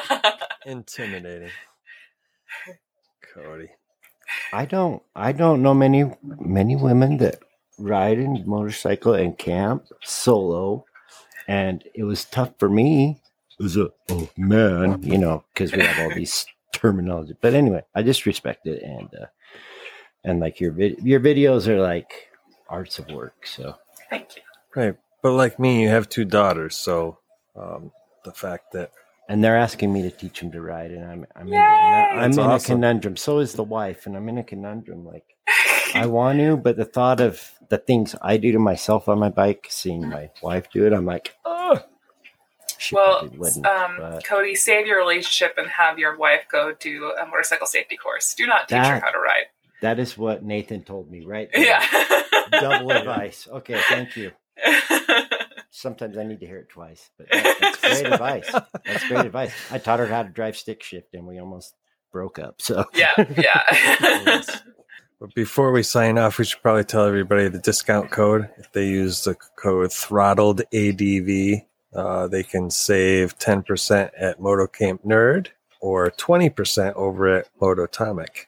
Yeah. Both places are motorcycle-owned businesses. They're just starting. They could use your help, and they have quality gear. I know Cody's bought some stuff, and so have I from Motocamp Nerd. Amanda is an ambassador for Motocamp Nerd. Yes. We've got some stuff from him. Now, your sleeping bag that you were talking about? Yes, the sleeping bag, the big Agnes Diamond Park 0 degree bag. Motocamp Nerd has that, and he's been really amazing about like listening to feedback, not only from his customers but also from the ambassadors about the quality of the gear that he is keeping in the store, which is super rad. So like when I didn't like the sleeping bag that I got, he heard me and ordered like other sleeping bags from Big Agnes and that kind of stuff. So that's super awesome. So definitely, if you do also buy from Motocamp Nerd and like if you love it, if you hate it, make sure that you leave a review on that product on the website. He really loves that feedback, and that's really valuable to a small business owner. Absolutely. Definitely. He's trying Thanks to live the dream. that. Help him out. Yeah. And I think kind of as a thank you to Amanda for showing, maybe do you have a link to Motocamp Nerd too? Oh yeah, you can use either code. Like if you use Magpie at checkout, it's the same thing. You get 10% off of your order as well. But yeah, I just thought we'd throw that in there. I didn't know you had a discount. Yes. I've been teasing Ben. I told him the other day, I know you don't know this, but I'm one of your future ambassadors. You just don't know it yet. And he texted back. He said, "Man, now you've ruined the surprise. I was gonna next week." No. But no, seriously, Ben's like awesome. When he came out, I was so critical because I was like, I might not have motocamped a lot in the beginning, but I researched gear. I got to see this guy. And man, he started picking all the, like he's thinking about it. He's using it. It's not just a willy-nilly thing. He has us as a community in mind, and he's helping us as a community. So I think it's... And the bigger that he grows, the more brands that he'll be able to carry. Because there's a lot of brands out there like MSR and those kinds of brands that you can only carry if you have a brick and mortar store. So, like the more that we support him, the better that his brand, the more brand recognition that he gets, the better that business is going to be. The more like that he can like get some kind of brick and mortar store so that he can carry more brands, which would just be awesome. It's working his tail off. He's a great guy, family owned business. Yeah. And motorcycle enthusiast. So Yes. That's it. I'm not gonna hard sell you. Go check it out or don't, but it's your loss if you don't. Yeah. Well, it's just like if you're gonna buy camping gear anyway, you might as well support somebody who's already in the community. Right. Because Oh, REI yeah. don't care about motorcycles. I mean, I love No. REI. Don't get me wrong. Yeah, but they like, don't I worked care. at REI. Like, it's a great company. They do a lot of awesome things for the outdoors. They do advocate and spend a lot of dollars on protecting our public lands. But also, there's always going to be a markup on REI products because of all of the work that they do. But if you're going to like juggle between the two, support Moto Camp Nerd. You know, you have the 10% off code from all of the ambassadors out there for them. Right. So Absolutely. Anything Alrighty. else? That's She's like, yeah, I need to go get my tea, guys. Come on. yeah. All right. Thank you, everybody, for listening. Thank you, Amanda, for joining us. I'd like to leave an open invitation. Anytime you want to come on and talk, you're more than welcome. You just message me or Cody or, thank you. you know, Yes. on any of the Instagram or wherever. We'd be more than happy to get you on here. And I would like to say thank you to your partner for helping you clean up the office. I mean, that's awesome. I said clean up. I meant like clear out. Like he I had totally like get his it. setup and he had to leave, and I felt bad because he was like in the middle of a thing. And Well, thank him and for letting us borrow some of your time. 'Cause, Yes. that's important. I did the same thing 15 minutes before I looked around. I was like, oh my God, Amanda's here. yeah, there's not a whole lot that I can do to this room to make it like presentable. Like It's where we work. Whatever. it's just what it is. That's why I got Yeah, the blue screen. The blue screen. Because I've got Moscow Moto stuff, and it's just all the stuff that I'm getting for like the trip and prepping. Yeah. It's just everywhere. It's Yeah. a disaster. So that hides it. Plus, the sun comes in through the windows, and then you can't yeah. see me. So Oh, yeah, I've had terrible lighting today. Good thing it's a podcast because Amanda could have kicked me off just for the poor lighting. all right. So for Amanda and Cody, I'm Chappie. Thank you for joining us, and we'll talk to you next week. Yay! Brap into the next adventure. Don't go to Idaho. That's where I'm going to be. Stay clear. No.